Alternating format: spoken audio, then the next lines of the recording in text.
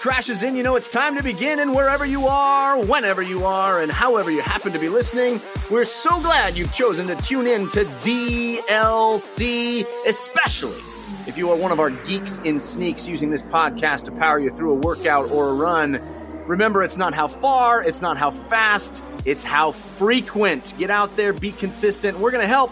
We're going to be in your ear holes for 90 plus minutes with gaming goodness, because DLC is your downloadable commentary for the week, delivered the way we love it to be, and that is completely free thanks to our sponsors this week, Simple Contacts and Squarespace. Squarespace! They're bringing the show to you. DLC, of course, the show, all about games and their many forms, games played on desktops, laptops, and consoles, and also games that involve dice, luck, and cardboard. I am your host, Jeff Cannata, that's spelled with 2 N's and 1 T, and I am joined, as always, by my friend, /co-host, /nemesis. The guy who always insults me by calling me old when I would never call him short and fat. Oh well, I try so hard to be his friend. Maybe someday that will happen. Mr. Christian Spicer. Hello, Christian. Hello, Jeff. And to listeners out there maybe live on a stream, I want to let people know in the RSS version, there will be bonus content where I interviewed composer Michael Wandmacher, who you might know from doing the score for Bloodborne. So we have like a 20-minute chat that will come at the end of this episode. Yeah, very cool. Your continuing series of talking to the music behind games, talking to composers who make the music, right? Yeah, and he's done a bunch of films, and I think currently is working on Goldbergs, which is such a fun 80s TV show. And I love the fact that he's done some really creepy stuff like Bloodborne, and then also is doing sitcom. Yeah. It's such a cool thing. Well, we got a lot of show for you. I'm kind of just holding it together. I had the flu yesterday, but we're going to push through. And big reason why is because we have a guest that I've been wanting to have on the show for a while. I'm so excited. You know that DLC always stands for your downloadable Cannata and your downloadable Christian. But this week, I am thrilled to say that DLC stands for Delightful Local Crawler Man, because we have the guy in charge of bringing your friendly neighborhood Spider-Man back to consoles, creative director at Insomniac Games. And if you've been around long enough, you'll also remember him from EGM and 1UP, the Fragile Eagle himself, Brian Intihar. Welcome to the show, Brian. Thank you. God, that nickname will not go away. No matter what I do, it will not go away. It's funny when you tweeted out the show and then it was the first response was Fragile Eagle. I was like, oh my God, you gotta be kidding me. Well, you've made an impression on a generation of gamers. We did. I have. I apparently have that. And according to that nickname came from the Sports Anomaly podcast, where myself, Todd Zuniga, and Greg Ford would yell a lot, and we blew a lot of eardrums. So those were the fun days when we just were figuring out this podcast stuff and talking about sports games. Yeah, don't worry. Jeff's Squarespace ad, I'm sure, has caused quite a few a bunch of eardrums over there. Well, the thing was, when we did the Sports Anomaly, we would, because like no one really paid, like everybody paid attention to like 1UP Yours or like the EGM podcast, but no one really like cared what we did on the Sports Anomaly. So we would just do, if you guys know Todd Zuniga, he's a crazy man, and he would just rile me up, and we would just go insane, and we'd scream and do like these chants. And at one point, like someone like would complain that we were like blowing out their eardrums, like they would listen to it at work, and then people get mad.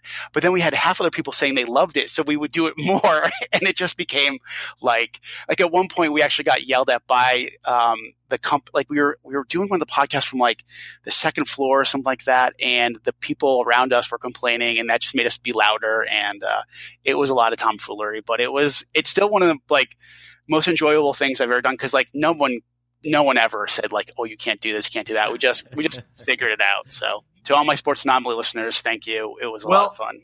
To that end, a friend of the show and frequent guest on our show, Rich Grisham, who does the Press Row podcast, he actually, when he saw that you were going to be on, he sent an email, and I was going to save this for the end, but it seems like the perfect time to read it. He said he wanted to let you know how much the Sports Anomaly meant. He said, special shout out to Brian Intihar, whose appearances on Sports Anomaly so many years ago ultimately spawned the Press Row podcast, which continues to this day and led me directly into video game development with Out of the Park Developments and others.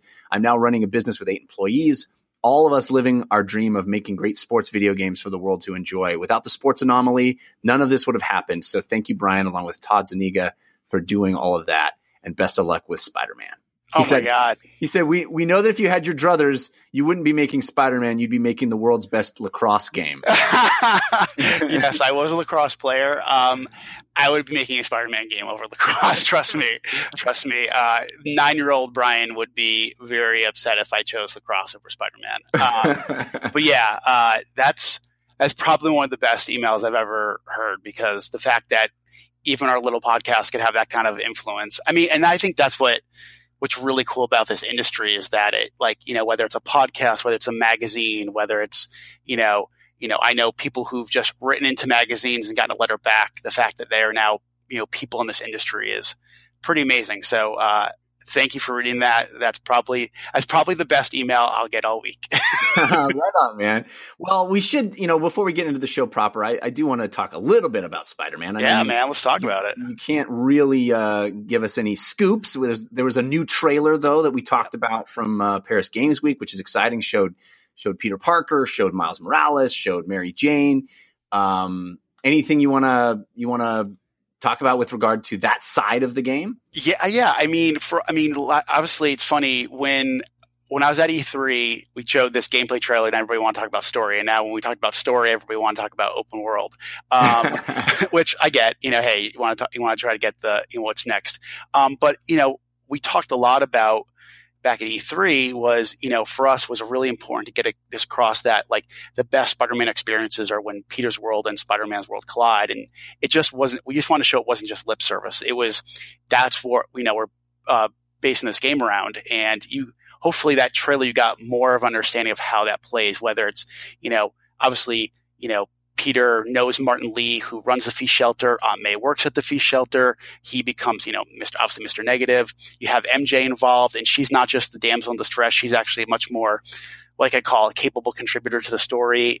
Much more of a risk taker. And seeing those kind of worlds collide. I guess we just wanted to make sure.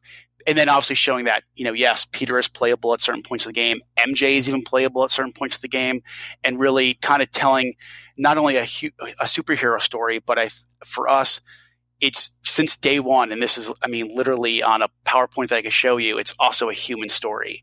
That was really, really important to show both sides. Cause I think someone like Spider-Man, I think why he's resonated for so many people is it's the level of vulnerability and relatability. Yes, he has superhero powers, but he kind of, has that juxtaposition when, Peter succeeds, Spider-Man fails, vice versa. And you see that back and forth. And we want to make sure that the game delivers on that DNA. And, something we've talked a lot about is we want it to feel like a Spider-Man game. Obviously that's a beloved character. We want, to love the character, understand the character. And he's what you think he is, but at the same time, also mix things up. And that's what you're seeing with, obviously Miles being in the world, MJ's role in it, now working for the Daily Beagle. She's not an actress or a club owner. And then a lot of other things we still haven't talked about. I think you're going to see a balance of, yes, this is Spider-Man I know, but I'm also going to be surprised at the same time. I think, Ultimate Spider-Man did a good job of that. That series did a really good job. And I think we want to capitalize on that, because if we just do the same thing you've read exactly in the comics, or we do exactly what you've seen in the movies, you're going to say, well, I found experience that already before. So we want to do something a little bit different. That's awesome, man. I think that game is probably my most anticipated game at this point. I am so thrilled to play it. But just a quick side note, because you brought up Ultimate Spider-Man, what is your reaction to the Bendis news that he's leaving Marvel and going exclusively to DC? Have you actually worked with him? Have you met with him? Have you consulted with him? I haven't met Brian. I'm just a big fan of his. I would say, he's definitely one of my favorite writers I've ever, especially when it comes to comics. I actually thought it was a joke. I actually didn't think it was real. I didn't actually think it was real.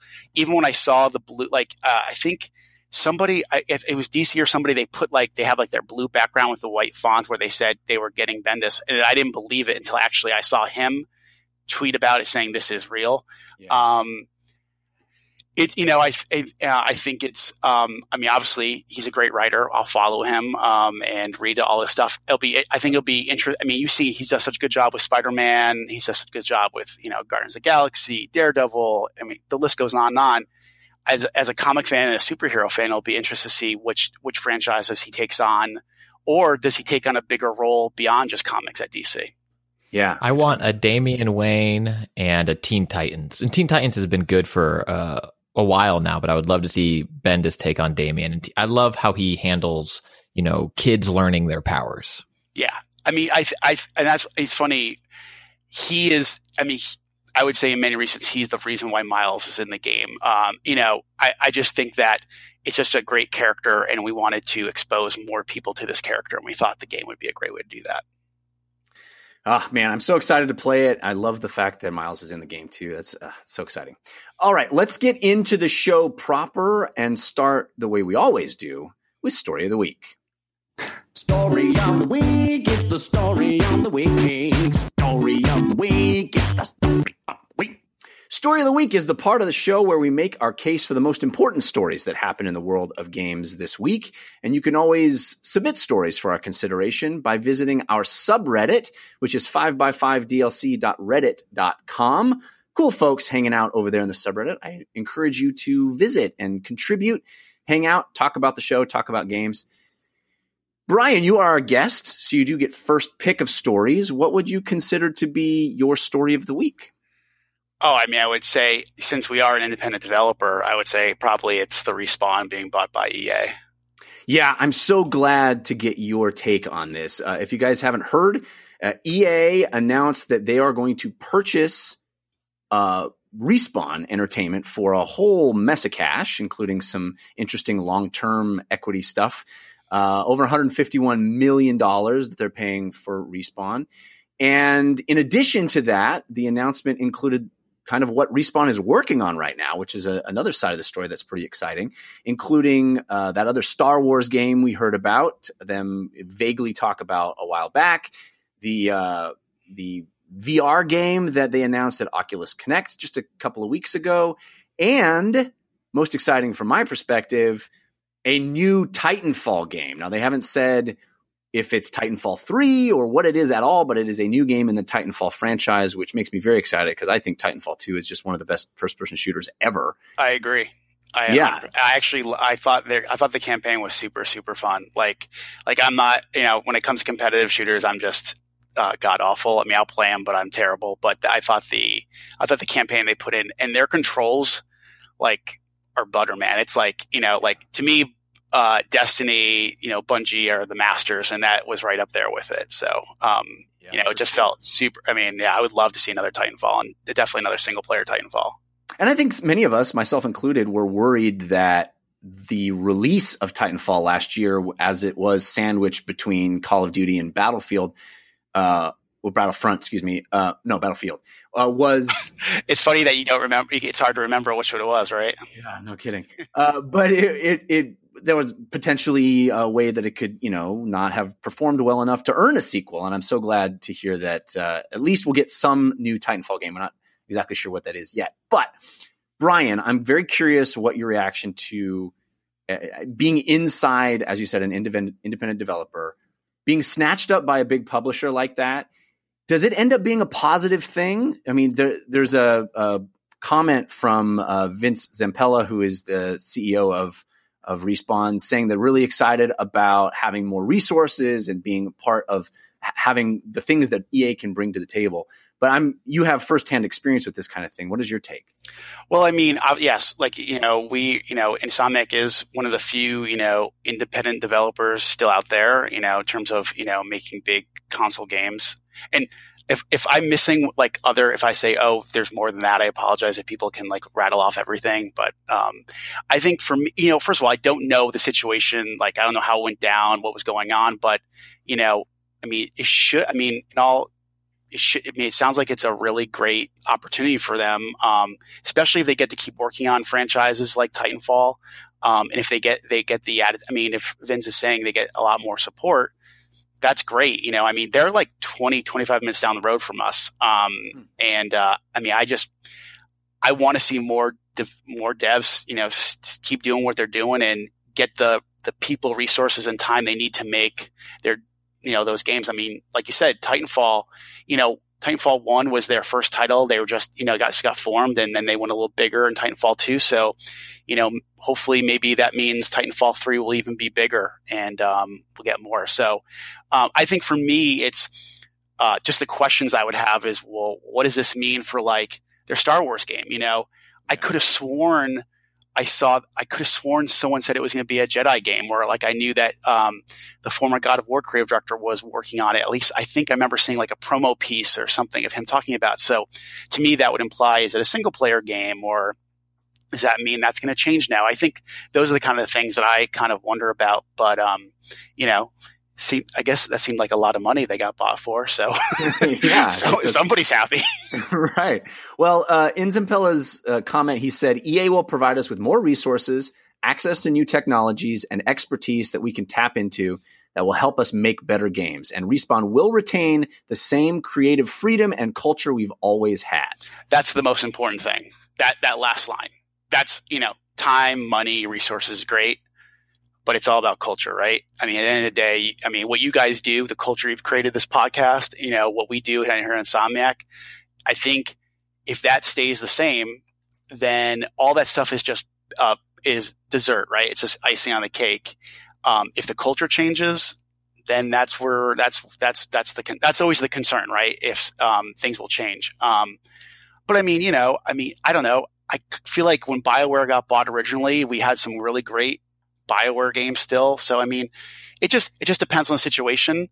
But I wish them all the luck, and I hope that the culture does stay the same and they do get even more time and resources and technology to make their games better. I think that's the best. That's the best thing we can hope for. Christian, what's your take on this? And what Star Wars game are you hoping to come out of Respawn? Well, first, this is on GameSpot, and this is with Ray Mazuka from BioWare when they were acquired by EA. I'm really excited about the opportunity to integrate the great development teams we have here, the marketing teams we have here. As you said, EA is the largest and I think the best publisher in the world. And I think we can add some value to that team and that organization as a partnership. I don't really see ourselves as not being independent anymore. We've got a goal of making great BioWare games, and we believe in EA CEO John Gatella's vision. We can't overemphasize that. We've worked with John for years. We're looking forward to keep doing what we're doing and doing it well. Oops, right? Like, EA. Well, are you saying oops based on Andromeda? I'm saying oops based on the floodgate. Rick Catella's not there anymore. A lot of that talent is no longer there, both on EA and BioWare side. And you never have these acquisitions come out and someone saying like, look, man, I got paid fat wads of cash. Yeah. I'm sure it's going to go to crap in a couple of months. In all honesty, my contract is only to stay on for 12 to 18 months. After that, I'm out. I really don't care. I created Titanfall. I can create a new IP. Oh, Christian, you're so cynical. No, I'm not cynical. I'm just saying, of course, you're going to have only the positive press release come out of this, right? Like no one's ever going to show the glass half empty. It's going to be, we're really excited. We're going to do great things. And a lot of the times that's true. But with EA recently, that hasn't been true. They have a graveyard in their backyard, wherever their current corporate headquarters is. I don't know where they move around. And they have not done well by these indie devs they've acquired. I think the thing is, you're not going to know the results of this purchase for 2 to 3 years. Like I think it's like, it's a headline now, and then we'll have to see, what the next, when the next game they make, and then maybe even the game after that, and then see what happens. I think it's just a wait and see approach. You hope for the best, and that's all you can do at this point, because like you said, you don't know all the details. You don't know if there was a certain other, parts of the whatever, like, staying on X amount of time or that kind of stuff. So I just think it's one of those things you got to wait and see. But, especially in someone like working at Insomniac, you're always hoping for the best, that those guys can keep their culture and the talent stays. So Christian, or even better off, that their culture impacts other developers at EA, and they can, they start, they take the best lessons from Respawn and bringing them to their games. Right. Yeah, no, that'd be cool. They're the inception point. Yeah, exactly. Right. Christian, so I think Brian kind of was voicing his support for a Jedi a Star Wars game. That sounds awesome to me. What kind of Star Wars game do you hope for from Respawn? Something that takes place in the part of the world that we haven't seen before. I want new corners and crevices in the Star Wars universe. So anything you want that Amy Hennig's game. Yeah. I was just I would going love to to play say, that so game. you want Amy Hennig's game. I would love to play that game. I don't need young Lando. You know what I mean? That's not what I'm looking for. I don't need Boba Fett. I want something new, fun, and exciting the way the Old Republic was when it came out, right? When BioWare did that, it was this new time period for the Jedi that we hadn't experienced before. And I would love to see more of that because the world is so big, right? That's what I want to see. Well, it's interesting, Respawn is kind of first-person shooter experts, that's what they make. And I feel like we've got the first-person shooter Star Wars. I'm hoping that it's a little different from that, something else. That's one of the reasons I was so excited about Amy Hennig's game was that it was going to be a little different. It was going to feel like a different genre. And I hope they don't just flood the market with a bunch of shooters, but I think if they're smart with that portfolio, I think the Battlefront, I always want to say Battlefield for some reason. I think that, the first one sold ridiculously well. They have a huge player base. It would be kind of, I don't know, just wouldn't be the smartest move to just say, oh, here's another shooter. You're just going to take away from that one. So you hope it's, that's why I was so excited. You had the first person shooter from DICE, and then you had, Amy's game, which, from obviously the only thing I've read is like kind of like more of like an Uncharted style third person adventure, and then, you taking, something like Titan Respawn. And if I think Stig was working on it, I'm not positive. So if I'm wrong, please don't crucify me online. Seeing like, what would it be if someone like with God of War experience brought, made a Jedi game or something like that. I think it'd be cool. Would be pretty awesome. Yeah. Sure. All right, Christian, what is your story of the week?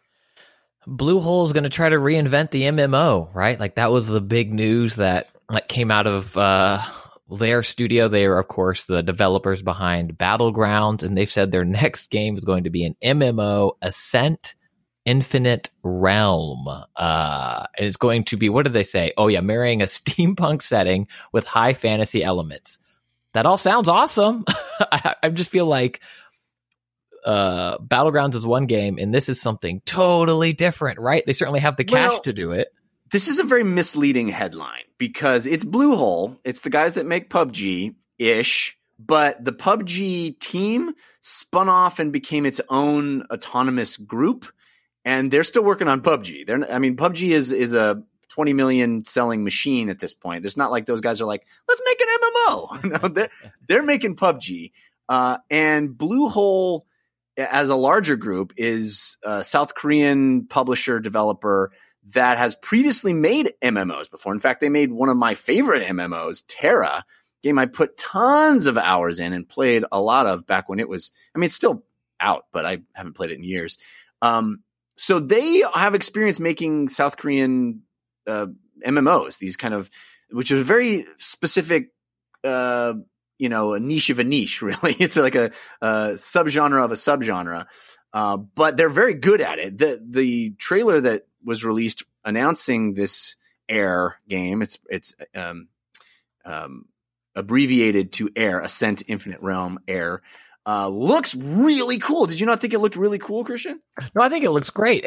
I think it's interesting because they definitely tied it to Battlegrounds themselves, right? Or the press release that kind of went out to press, where it's this idea of it is the hottest, biggest game they currently have out right now. So they're like, hey, yeah, we're behind Battlegrounds. It's not the same team, but also like that gets attention versus South Korean MMO maker for years is making another MMO doesn't. Right. So I feel like us talking about the connection is kind of their own doing. I'm curious to see what they've learned from it. I did an ALTMM last week about what publishers and developers are learning from PUBG, and I'm curious how Bluehole themselves are going to, try to piggyback off that success into other genres. Brian, did you get a chance to see this trailer? Yeah, it just popped up, I think, this morning. Oh, I did. It was a very epically long 5-minute trailer that showed a ton of gameplay. Wow. I was like, is this game done? I think for me, who does not have time these days to play an MMO, I just don't. What are you working on? I know. Just some weird guy in blue and red spandex, I think for me, it comes down to business model and who's their player. Like, like what is their business model? And then who's this for? Is it, is it something they want to go worldwide with? Is it something they just want to stay? Was it South Korea? I believe that's that's where they're based. Like I guess for me, it still comes down to World of Warcraft, and then there's everybody else. And to this day, I still, was it last week was BlizzCon, and I still sit there at my computer. I think I was working last Saturday, and I see the trailer. I'm just like, oh my god, like I want to go back into this. It's like crack. Totally. And does it, is it? But like what's? And I'll be honest with you, I develop console games. I'm not as up to speed on what's happening in the MMO market. Like, what is the business model for today's MMOs? I don't know. That's a great question too. I mean, they seem to have waned significantly, that's for sure. But these things keep coming out, specifically in South Korea. I think South Korean market is much bigger. You keep getting these, Black Desert Online and all these ones that have come out in the last few years. I got to say, from the visuals that they showed, I guess the idea here is that it's a bunch of what's this mashup between fantasy, dragons, sword and sorcery, and super high tech mechs and flying airships, which is a cool idea. And the air to air combat that they showed looked really cool. You get these cool like dirigibles and these crazy flying machines that you fight PvP with other players and stuff. All that stuff looked really neat. So I'll give it a shot. That's for sure. Here's the thing. All I'm waiting for is for somebody to make Phantasy Star Online again. That's all I care about. Why hasn't that happened? Like, I know there's the PC version that's out in Japan, and like every week I still hold hope. Like, there's a lot of ex-Ziff Davis people that pretty much were born and raised on Phantasy Star Online. I still think about it. I don't know how many hours I put into it, but it's, I should be locked up because of it.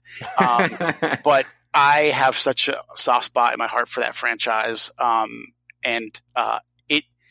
would do anything to have that come out again, and to that artwork. I still love it. The music was amazing.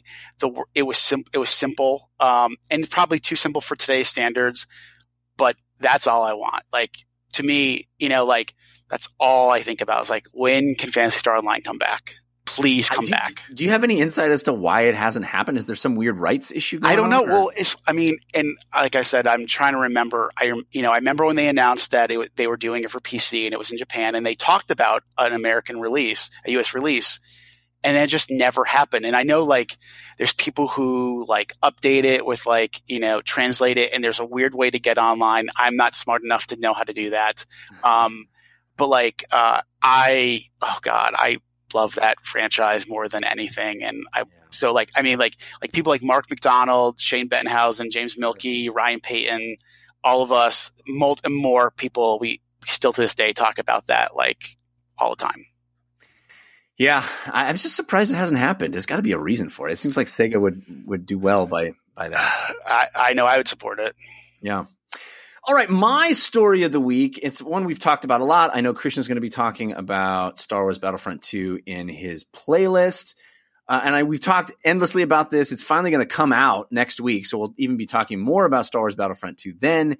But based on the beta, which, as I said, Christian will be talking about, a lot of people are upset still. We've been talking about this a lot. People are upset about games? Oh, my God. I can't believe what? I'm sure you never deal with that. No, never. Never. Ever.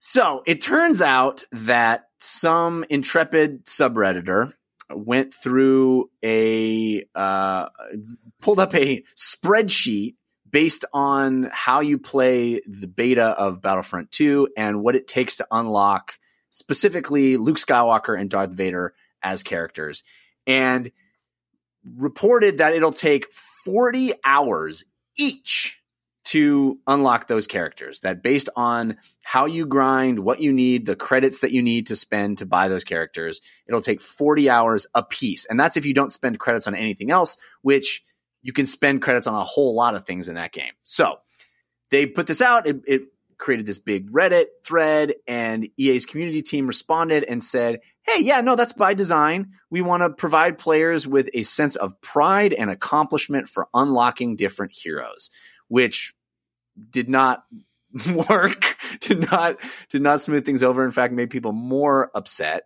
I'm very curious, Brian, what your take on this is. I'm sure you guys have had lots of discussions. We've been talking for weeks about this whole like death of single player, and there has to be hooks to have long-term monetization in games, and multiplayer is the only way to do that. Clearly, you guys are making a primarily single-player narrative game at Insomniac with Spider-Man. Yes, there's no multiplayer. Okay. Yeah. Well, I mean, if you guys watched the Paris Games Week at Sony's press conference, like you can definitely tell single-player games aren't going away.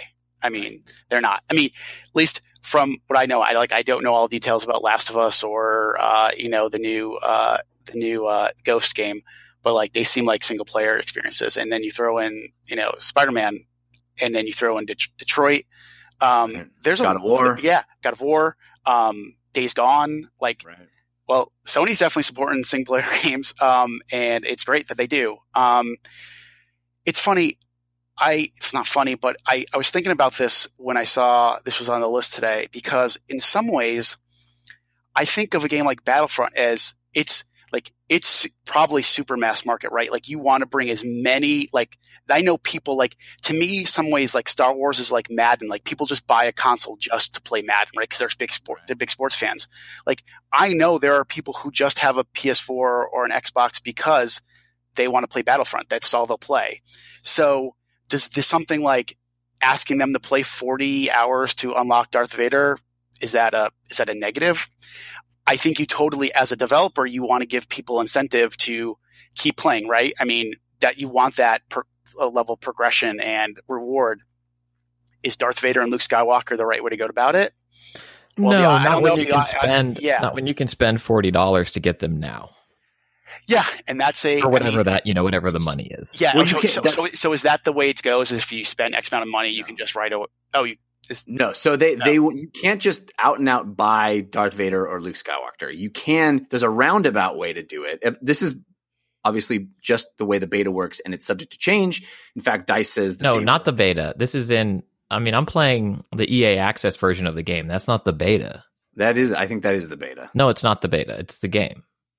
Well, either way, what's playable now is subject to change. That's just because it's an online game. They're saying they can continue to tweak it as it goes. But my understanding is you can't just buy Vader. You have to buy loot boxes and then hopefully get the currency to do. Of course, you can't just buy the thing you want. You got to gamble to maybe spend the money to get the thing. No. But I think it's misleading for you to say you buy loot boxes and hope Vader is in it. That's not how you get Vader.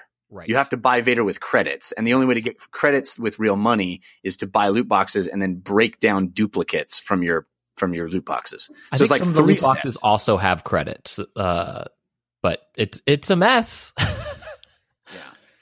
I mean, here's the thing is, I don't know what the dev team, what their reasonings. Like, I don't know what the reasoning for it. I just know that right now, like the idea of microtransactions is a hot button topic. And, I saw it. Was it a couple weeks ago? It was Assassin's Creed. That was another one. There was a game before that, I think. Like, it's just, I think people are looking for ways to, these games are expensive to make.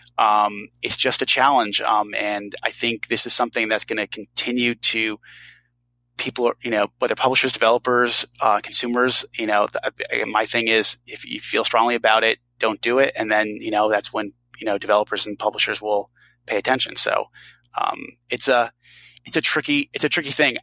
I don't really have a ton of experience in microtransactions. I haven't worked on a game yet that's done them. So, I'm just based on a gamer. I just think for something like Battlefront, when you have such iconic things like Darth Vader and Luke Skywalker, and it's being played by such a large audience that may not be wanting to sit down for 40 hours to unlock it. I don't know. It's a tricky thing. Is there ever any pressure you guys feel to add that stuff into Spider-Man? I haven't personally.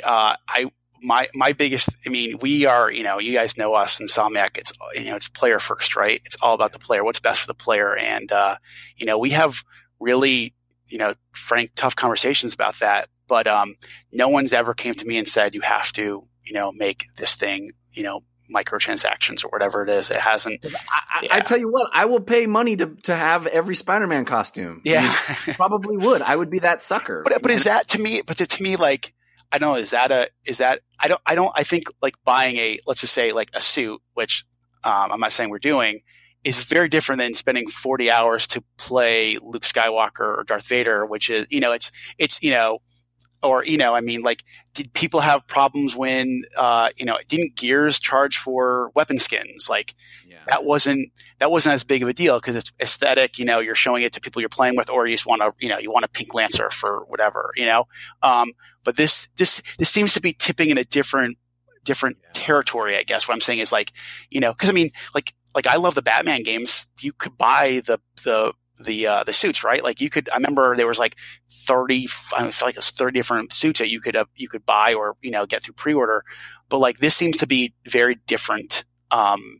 It's not a Vader skin. It's Darth Vader. Yeah. Because like, and like I said, I apologize because I feel like I don't want to say anything where I'm wrong here, but like Overwatch, you could buy boxes, right? So you could unlock, get the different skins and stuff, or you could just like play along, Right. But that didn't you didn't get a new character like that played completely different. So I think that might be what's, at least if I'm just reading the reaction, especially from the stuff you sent me, that seems to be the sticking point, is that you're holding something so, and it's also, those things are so iconic to Star being central to the experience. Yeah, like, I mean, you see Darth Vader and you see Luke Skywalker in the advertising, right? I mean, you see them, so I mean, it's like, oh, now I got to spend, and like, but I do agree. You do need incentive to keep playing. You do need that carrot, right? Like you do want, I mean, that's why we, as a WoW player or whatever, you want that thing. I'm like, okay, if I play X amount of time,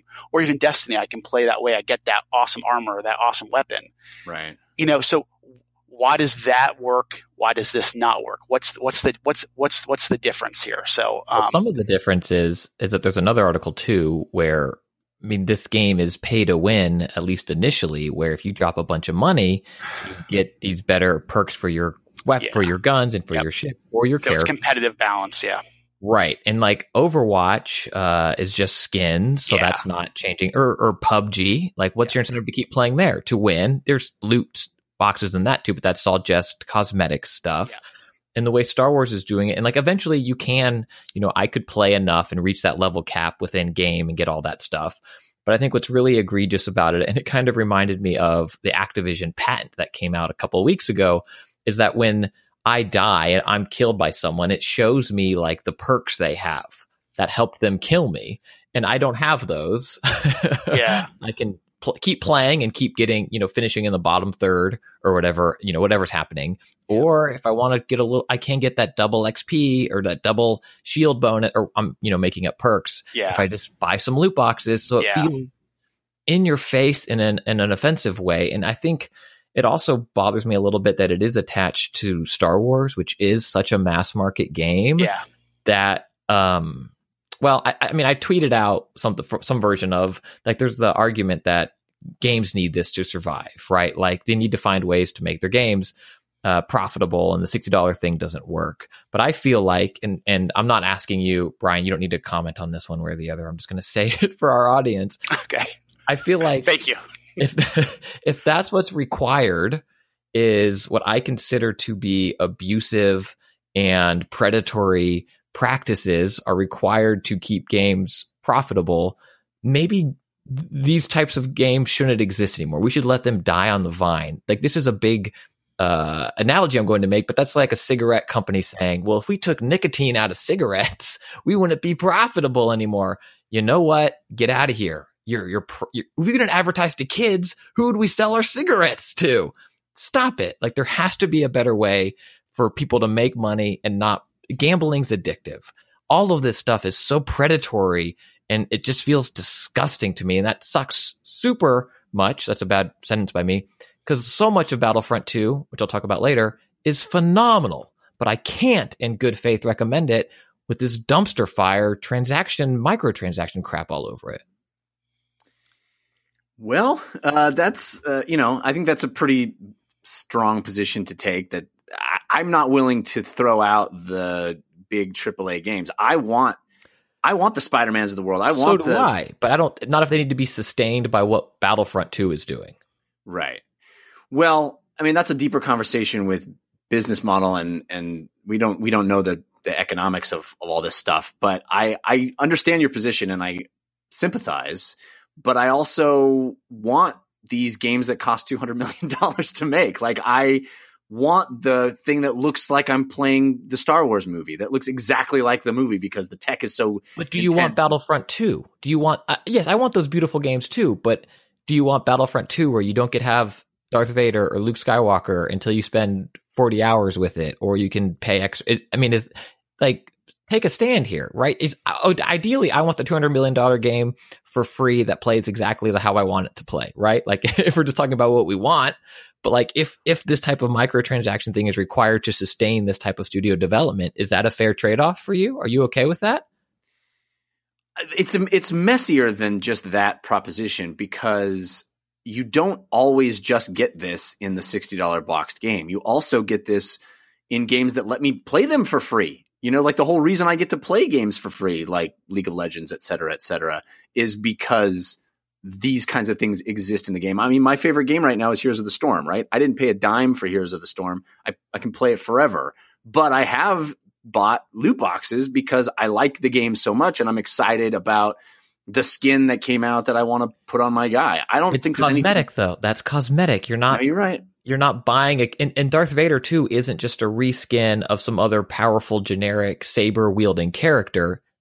If your position is just don't make it tied to in-game performance, I think that is not new. Like, that's something that people have been saying for years now, and it's weird that Battlefront 2 seems to have ignored that, but I don't think that's a new position. Like, it's not, don't make these kinds of games anymore. It's like, just have some ethical consideration that you can still put these systems in the game, buying microtransactions, buying loot boxes, all that stuff can be in the game if it's not tied to progression. I'm totally in favor of that. Right. And so that's what I'm saying. But if this type of predatory, I think that's where it gets predatory, is when it's tied to progression with this idea of how it limits progression that would otherwise be featured in a game. But I think that's not the same thing as saying don't make these kinds of games anymore. I think it's Battlefront 2, this type of game. Right. Okay. Don't make this type of game anymore. Then maybe I just misunderstood what you were saying, because I think it's fine to have certain kinds of microtransactions. I don't necessarily just object to the systems. It's a much more nuanced position than that. It's like, okay, well, don't charge for, and even the story that we're talking about in particular here isn't even really that either. Like, Vader and Luke, you get because you have to grind for 40 hours, which is kind of what Brian's talking about. Like, it's good to have something that keeps people sticking around and putting in hours and staying with your game. It's like, yeah, you want the coolest thing in the game. You want the most awesome wow mount.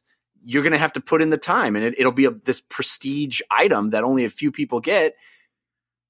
But then it's like, well, do we want the coolest thing in the game to be a thing that is central to the story of Star Wars, Vader and Luke? So it's a lot of different elements, I think, that we're conflating into one thing, and it's more nuanced than that. I think the thing is, it's a really sensitive subject right now. I mean, this may be coming, this with such a big game, with such a well-known franchise, it's coming to a head. And it started, I would say, a month or two back with some of the fall releases, having the microtransactions. And now with such a huge name game and publisher, it's just getting, it's just becoming, it's gonna really come, and obviously, I saw the notes. People are very vocal about it, and that's a great thing that the gamers are speaking up. That's, I think that's something we want to encourage people to keep speaking up about how they're feeling about the games. And it certainly does seem like DICE is listening. I mean, who knows how much they'll change, but it does seem like they are listening, which is, I guess, the first step. So, all right, let's move on. We got games to talk about that we've been playing, but I do need to thank our first sponsor, which is Squarespace. You've heard me talk about Squarespace a lot on this show. That's because I've used it a lot and have been using it for a decade now. JeffCanada.com is on Squarespace, was created with Squarespace. And the reason for that is the Squarespace is the easiest. I recommend it to my family, to my friends. If you have any reason to make an online anything, website, portfolio, marketplace, they have really easy ways to add purchasable items on Squarespace sites. It's so easy. E-commerce functionality. Squarespace is the best way to do it because you start with this group of templates, award-winning templates, great-looking websites, but then you can make them look the way you want it to look, make it your own so it doesn't look like every other website on the net in very simple ways. It's all drag and drop. What you see is what you get. And you can publish new content from your phone. They have iOS and Android app that lets you publish content super easily. It's all auto formatted for mobile devices. It's just the slickest, easiest way to create any online anything. If you want to make it yourself. Create a website yourself. Don't pay somebody else to do it. It's so easy with Squarespace. And even better than that, we're going to give you 10% off your first purchase at squarespace.com. All you got to do is use our promo code, which is Jeff Sent Me, JEFFSENTME. When you go to squarespace.com, you can build your website. You don't have to pay a cent. You don't even have to put your credit card in. You can use their tools, build your website, make it how you want. And then when you check out, use our promo code Jeff Sent Me. When you're done, when you like it and you want to pay for it, Jeff Sent Me saves you 10%. It's pretty great. And it lets them know that you listen to our show, which is also helpful for us. Squarespace.com and the promo code Jeff Sent Me. Ooh, what you playing this week? Tell us. Ooh, what you playing this week? Tell us on the playlist. Brian, I know that you are a busy, busy man and probably don't have as much time for other people's video games as you used to, but is there anything on your playlist you want to bring up? Yeah, for sure. I mean, yes, I have been playing a lot of Spider-Man. I actually been taking the game home a lot. Feel free to talk about that as much as you like. It's been really fun. I will say it's something that I don't know if a lot of devs talk about is sometimes it's nice to take the game home out of the office and actually play it like how you would normally play a game, just like on your couch, in the comfort of your own home. And, because sometimes I think at least I do as developer, when you're in the office, you're just like, I'm just going to write down everything that's, that we need to fix, or you get distracted and you don't really play it like everybody does at their house. So, I actually been taking the game home a lot lately and playing on the weekends, but are you able to, I mean, you played a lot of games when you were a journalist and you reviewed the games, played the heck out of them. And are you able to still enjoy your game, or do you only see its faults when you take it home like that? I would definitely say, I'll tell you guys a really funny story. So about 2.5-3 weeks ago, I took the game home on a Saturday. I took it home and I was, my wife was actually in Paris and she had come back from work and, we were supposed to go out to dinner and a movie. And so I was playing the game from like 12 to 5 at the house. And then we went out for dinner and I was actually having so much fun that, I was actually thinking about the game at dinner, and then she was like, "Hey, I'm a little bit tired. I'm a little bit. I don't really know." I'm like, "Okay, we don't have to go to the movie." And I actually went back to the house and played it till 2 a.m. So even though you're you're your own harshest critic, and you're looking at all the problems, and that's just game development. That's part of the thing. But for me, I always think that's a really good sign of when you are playing a game and then when you're not playing it, you're still thinking about it. So for us, I thought, and that's a credit to the team of how hard they've been working. And, you do have those moments where, you can definitely you definitely forget about that. Oh, this bug happened, cause we'll clean those up. I think when you're playing the game, you're looking for more fundamental things that are, you got to coordinate with people to fix or address. But yeah, totally, definitely can still enjoy it. And if you need more, it's so funny that you talk about it that way, because that is one of the criteria I always mention about games that sort of hit that next level. Like there's games that I enjoy and even love, but when they hit that next level of I'm thinking about it when I'm not playing it. Yeah. That is a truly special game. And I you love know, it. and thanks. And to me, that's when I know the team is doing something pretty special. And that's a really hard thing to do. And I made sure to tell the guys that, because to me, that's a huge victory, because, there are bugs popping up. We're still in development. So you're going to, sometimes you got to sift through all that to see it. But when it happens, that magic, it's pretty special. And it's, you guys talk to a lot of developers. Development can have the highest of highs, lowest of lows. So you got to celebrate those victories and make sure that remind people how awesome job they're doing. Christian, were you going to say something? I was going to say, I think, Brian, you mentioned, getting other people's opinions. I mean, I know 2 people that own PS4s, just like off the top of my head. Oh, yeah? Oh, right. Okay, Yeah. good. Yeah, well, trust me, I sometimes feel like it's cruel, but I do it anyway when I tell people I'm actually playing from my house. Like, I'll tweet it out saying, "Oh, just, spending the afternoon playing Spider-Man." And I have really good friends. Like, I have a really good friend. His name's Joe. And he lives down the road from me. And he's arguably probably the biggest Spider-Man fan I ever met. And he's just like, "You got to be killing me. Like, I'm 20 minutes away." I'm like, "Yeah, you can't come in the house. You can't see this." I have plenty of people who want to play the game, which, but I also know, oh my God, there's so many people who want to play this game. It better be damn good. Right. All right. So what else are you playing? So before I've kind of gone into Spider-Man mode, I played through Uncharted Lost Legacy, which I thought was fantastic. I met Sean and Kurt. They were the creative director and game director on Lost Legacy at E3, and they nailed it. I thought the writing was spectacular. I thought the dynamic between the 2 main characters was unbelievable. I thought it was really, really well done, and I thought it was it showed me you don't need Nathan Drake in order to create a great Uncharted experience. And I mean, obviously, technically, Naughty Dog's games are unfreaking believable, and it just delivered it. But I think for me, you buy a Naughty Dog game, you know how technically unbelievable it's going to be, but and the visuals are outstanding. But they have their writing is so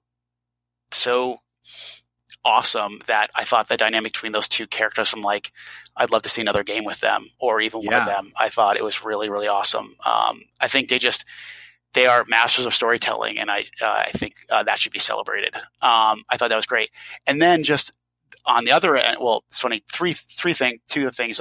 So I also played Hellblade, which I was really fascinated with this game in the beginning because of I loved their dev diaries that they were doing. I thought it was so awesome that they opened the doors to let people see what was going into making this game. And I thought their dev diaries, it's funny, I'm more fascinated with hearing, since I've moved from journalism, that it's just, I'm so fascinated to see how other developers do things these days. And I thought that seeing how that game was made and watching it, their development process, and actually getting a look into it when it finally came out, I was just more curious of like, okay, how did it turn out? And I think that you look at that game now, that's obviously not as big a budget as, you would see, from maybe one of their other games, or, like an Uncharted or something, at least that's what it seemed like, but how, high production values it was. And just sometimes when I think some of the magic that happens with development is when you actually have restrictions, limitations, and what you can do with that. Obviously, exactly. It's a great point, especially in movies. And I think that was just a testament to all the stuff they did with audio. I thought was like, when I finally heard it on my stereo system, and I was like, whoa, what is going on here? I thought it was a really great way of telling a story without, 3 hours of cutscenes. So I thought that was really, really, it just brought you into the world so well. And then the game I've also been playing that I don't have enough time to play because it's one of those games that it's like crack, is Destiny 2. Like, my best friend is the creative director on it, Luke Smith. And, I mean, it's funny. I talk about Phantasy Star a lot. There's definitely a Phantasy Star Online element to Destiny, but it's obviously a first-person shooter. And I just know it's like WoW for me. I know better than to get myself into it because I will never get myself out. But I did spend one weekend really getting into it, and I just kept texting Luke about how awesome it was. And It's awesome. I think that that's just that to that game, to me, their sandbox is for a first person shooter is just unbelievable. I just think they're like, I could just play their controls are just so top of the line. I think that the art was fantastic. I think that they made the game a lot more accessible than the previous ones. Like, I feel like they definitely took all the lessons they had from Destiny and from all the different expansions and updates and really made a game that could bring a lot more people into it. It wasn't intimidating.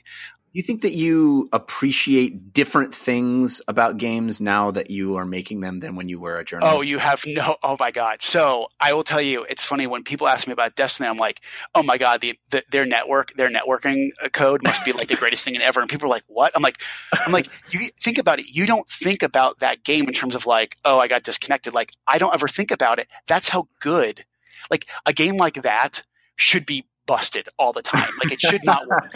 It should never work, but they are engineering ninjas there that just like, to me, that's a huge thing. Or like, I remember, I'll tell you guys, I can't tell you guys a story. So when Resistance 1 came out, I was still at EGM, and I think I emailed the community guys, James and Ryan, about resolution. And I was like, well, can't you just patch that? And I was just like, and then like when I finally got into development, I understood like what goes into, picking, 1080 or 720. And like, that's when I got in, and, it wasn't even like 4K yet. And they just, that I finally found out what goes into that. And I was like, oh my God, I feel like such an idiot. So I think, yeah, you definitely look at things differently, or, it's funny when I play games, when I play them, I'm not usually thinking of like all the developer things, which I'm glad I can kind of separate a little bit. But when I like put the controller down, I look back and I think about like, for some games, it's like, well, how did they get around the install? Like, how did they how does an open, those kind of things those things you have to face as a developer. Those are the kind of things, or like a day one patch. Like, you think about those things. Like, we were, on Sunset, we were really, really pushing to make sure that our day one patch was small. And then, I would see other games going, oh my God, it's 5 gigs. What the heck? Like, oh my God. Or like, when I saw the story, I thought it was a mistake when the Xbox One X update for Quantum Break came out. It was like 197 gigs or something. I was like, whoa, that's an update. So I think I look at things like that differently, where I try not to let it bother my, like, I want to play a game just like anybody else does, just enjoying the experience. But then I definitely, and sometimes what I'll actually do is if there's something I know I want to go back to, I'll actually restart the mission and play it over again, just to kind of then do like a little bit of analysis. And then sometimes I'll just like write down a note or two that'll kind of remind me. So when I come back to the office, I can talk about it. But, yeah, it's interesting. It's like, it seems like it's the stuff that is invisible, when it's done well, it's invisible. Like, honestly, the Bungie engineers on the networking side should be put like statues should be made of them, because it's so awesome. Like that kind of stuff. Because think about it, what happens like when another popular online game suffers right off the bat when there's tons of disconnect, server problems? It's written in every freaking story, right? Right. I never see that with Destiny ever. True. Like, I just, at least I never see it. But like when, especially at launch, like that's a time when everybody's jumping on, or you're testing everything out, like the bandwidth hit it. That kind of stuff is just, to me, that's just as instrumental as, how awesome their controls are. Right. Very, very cool. Christian, how about you? What's on your playlist? So what do you want to hear about first? Need for Speed Payback or Star Wars Battlefront 2? Let's talk about Star Wars, because we've been talking a lot about it. I know you put in some serious hours. You streamed some on your channel, right? Yep. So I am playing via EA Access, which is only available on Xbox One. There's Origins Access on PC. I really like EA Access as much as recent EA games have maybe rubbed me the wrong way. I like the idea of EA Access. And so EA Access, you can play, I think it's the first 3 levels of the campaign, and then all of the multiplayer is kind of open and unlocked, and the arcade mode. And I spent most of my time with the campaign, those first 3 levels, and then the arcade mode, which is where you can play as Darth Vader and Luke Skywalker. And It's, you can play co-op or you can play, I was just playing single player, and it's like a horde mode, bots, multiplayer type matches and stuff like that. But you get to go in and there's, score or timers, and you're doing better ranking up through them. Like first it's on easy, then on medium, then on hard, and there's a light side and dark side. So it's a fun way for, casual fans or Star Wars fans to get in and experience some of that Star Warsiness, right? Where you're not in the main modes and you're not grinding to get the characters. You get to jump in, run around as Darth Maul, and just slaughter a bunch of people. The campaign, from what is available on EA Access, my God, Frostbite is beautiful. I don't know how they made this game look better than the first one, but it is just stunning. It feels like Star Wars. It sounds like Star Wars. And I like this idea of the time frame they set it in, where you're seeing scenes. Minor spoiler alert. It's at the very beginning of the game. You go to where Han and Leia and everybody blew up the shield for the Death Star, but you go there after that shield generator bunker. You go there after they left. Like, of course you would. Of course the Empire would send a team down there to investigate. And it's just really cool to see that and be like, oh yeah, of course this is happening right now. And so there's really cool moments like that. The story itself, it feels as it, like, we're starting to see that maybe she's not, like, she has reservations about things. You're still a bad guy, but you get a few orders and you're like, but maybe we should. So I don't know where it goes, but I feel like there might be that reversal. But it's got everything you'd want to see in it, right? It's bombastic. It's big. There are some cool set pieces. The time I've spent with Call of Duty World War II's campaign and Battlefront 2's campaign, I've been having more fun with Battlefront 2's campaign, but I'm also a huge Star Wars fan, right? And this engine and the developers at DICE have nailed that feel of Star Wars so well. So I'm just kind of walking in, like, I could just shoot the gun for 20 minutes and just hear like the authentic, like, doo, doo, doo, and I'm happy, right? So like, take all of that with a grain of salt. And so it's all of that stuff that makes this game so incredible that just really bothers me that the bulk of the game is this big multiplayer mode that Battlefield has made popular and the original Battlefronts did so well. And it is to me offensive in the way that it's not offensive in the way a free to play game might be, where it says, oh, you want to play now? $5. Like, like asking you for money. Instead, it just shows you like, oh, Jeff Kanata killed you in his X-Wing, and these are the stats he had, or these are the star cards he had. And I'm like, oh, cool. Oh, I can't do any of those. and like Call of Duty kind of had a version of that before too, where you'd see the kill cam and you could see someone's gun and things like that. But just seeing these things and knowing that if I spent a buttload of money on loot crates, that I could have all of that now as like a time saver to get there, and it will objectively make my character better, kind of hit this level cap for the type of cards and the perks I could have. It's just frustrating. And so I find myself checking out of the multiplayer instead of being really engaged in it. I find myself not wanting to play because it's just frustrating. And it's easy now for me to make the excuse that I'm not being beaten because of skill, which is largely probably the case, right? I'm not the best competitive first person shooter player, but it's like this, oh, well, of course they killed me. They have the P29. Of course they do.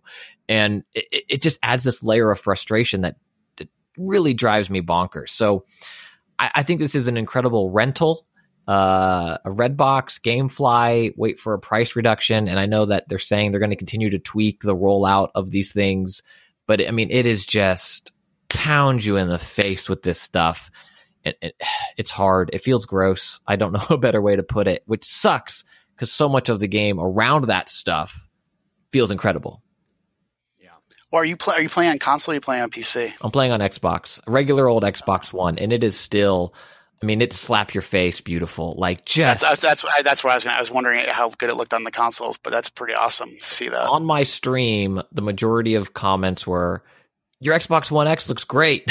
I'm like, no, this is OG. It's that's cool. Another, well, I won't say what's happening. You kind of know what's happening. There's a space scene when you were flying around, and there's a bunch of stuff on screen that you might be flying around or through.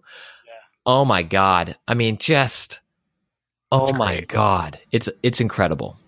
Cool. Yeah. You also were playing Need for Speed, which I was really excited about because it felt like it had some Burnout DNA in it. This was sort of the Fast and the Furious Need for Speed that they showed at E3, but some people gave it some pretty negative reviews. What is your take on what you've played so far? I understand the negative reviews. The negative reviews are built around, in this game, you can, I don't know, I forget their terms. Every game has their own currencies. It's hard to keep them straight. You can use real money to get in-game currency that can help you upgrade your cars, but it's not as big of an affront in this the way Battlefront 2 felt to me. But it's very grind heavy in a different way, that when you are with a car, you really have to work to make it competitive. And so the idea of jumping around or having a bunch of different cars that you're using in your races, you kind of can't, because you need to go back and do these lower level races to make it competitive again in the higher tier races. So I'm finding myself sticking with, the kind of the first car you get. And that was kind of one of the complaints, is that it's hobbled in terms of the creativity or the freedom of all these cars that are in the game, where it just becomes such a slog then to go back all the way and do this very basic stuff to level your car up to make it competitive in the later stuff. In the story, it's Fast and the Furious. It's a B movie Fast and the Furious, right? And so if you're I think Fast and the Furious is the B movie Fast and the Furious. Exactly. I mean, so if you're okay with that, I think you can have a lot of fun with it. It's silly, but I don't know if it's trying to be. It's this thing where there's constant double crosses. You meet your characters in your team, and probably in the first 20 minutes, it feels like you're double crossed 3 times, and like you're not connected to any of these characters. And they really try to make it all feel narrative. And then like the way they open the world to you at some point is you go, well, I'm doing this thing to pay back this, to get back at this person who double crossed me, but secretly I'm doing this thing to double cross me. But in the meantime, I'm going to work for this other company that I also hate because I got to get money. So I guess I'll do street races for them because I got to be in my car is the only way to get money, apparently. It's like, this narrative shoehorned into this open world racing game. Under the hood of all of this, there is a really fun arcade racer. Like I think this is Ghost Games, and there's definitely that Burnout DNA, and you get to smash some cop cars and take out rivals, and it kind of gives you that slow-mo mode. Yeah. I'm into that. Yeah, and like the drifting feels good. Like the core driving, I think, is a lot of fun, getting this arcadey feel. But it again is a game that I feel like will be very cheap very soon. Spend how you wish. But I think it's a really fun, like, get your friends over weekend romp. But I don't think this is the game that people are going to be talking about come the end of the year or even next year about how it's influenced racing games. I think there is a way to do a Fast and the Furious, esque game and nail it. And maybe this is the first step in that direction, but it's just not quite there yet, unfortunately. Well, I have been playing some stuff, including on my new Xbox One X that arrived this week. And everybody's like, should I buy the Xbox One X? It's a tough question. I think if you do not have a 4K TV, there really isn't a solid reason to do it. I know Microsoft says that with upscaling, it'll look better even on 1080p. That's not a reason to spend $500 on a console. If you've got a 4K TV like I do, you will feel the power of Xbox One X. It's just a tangibly powerful box.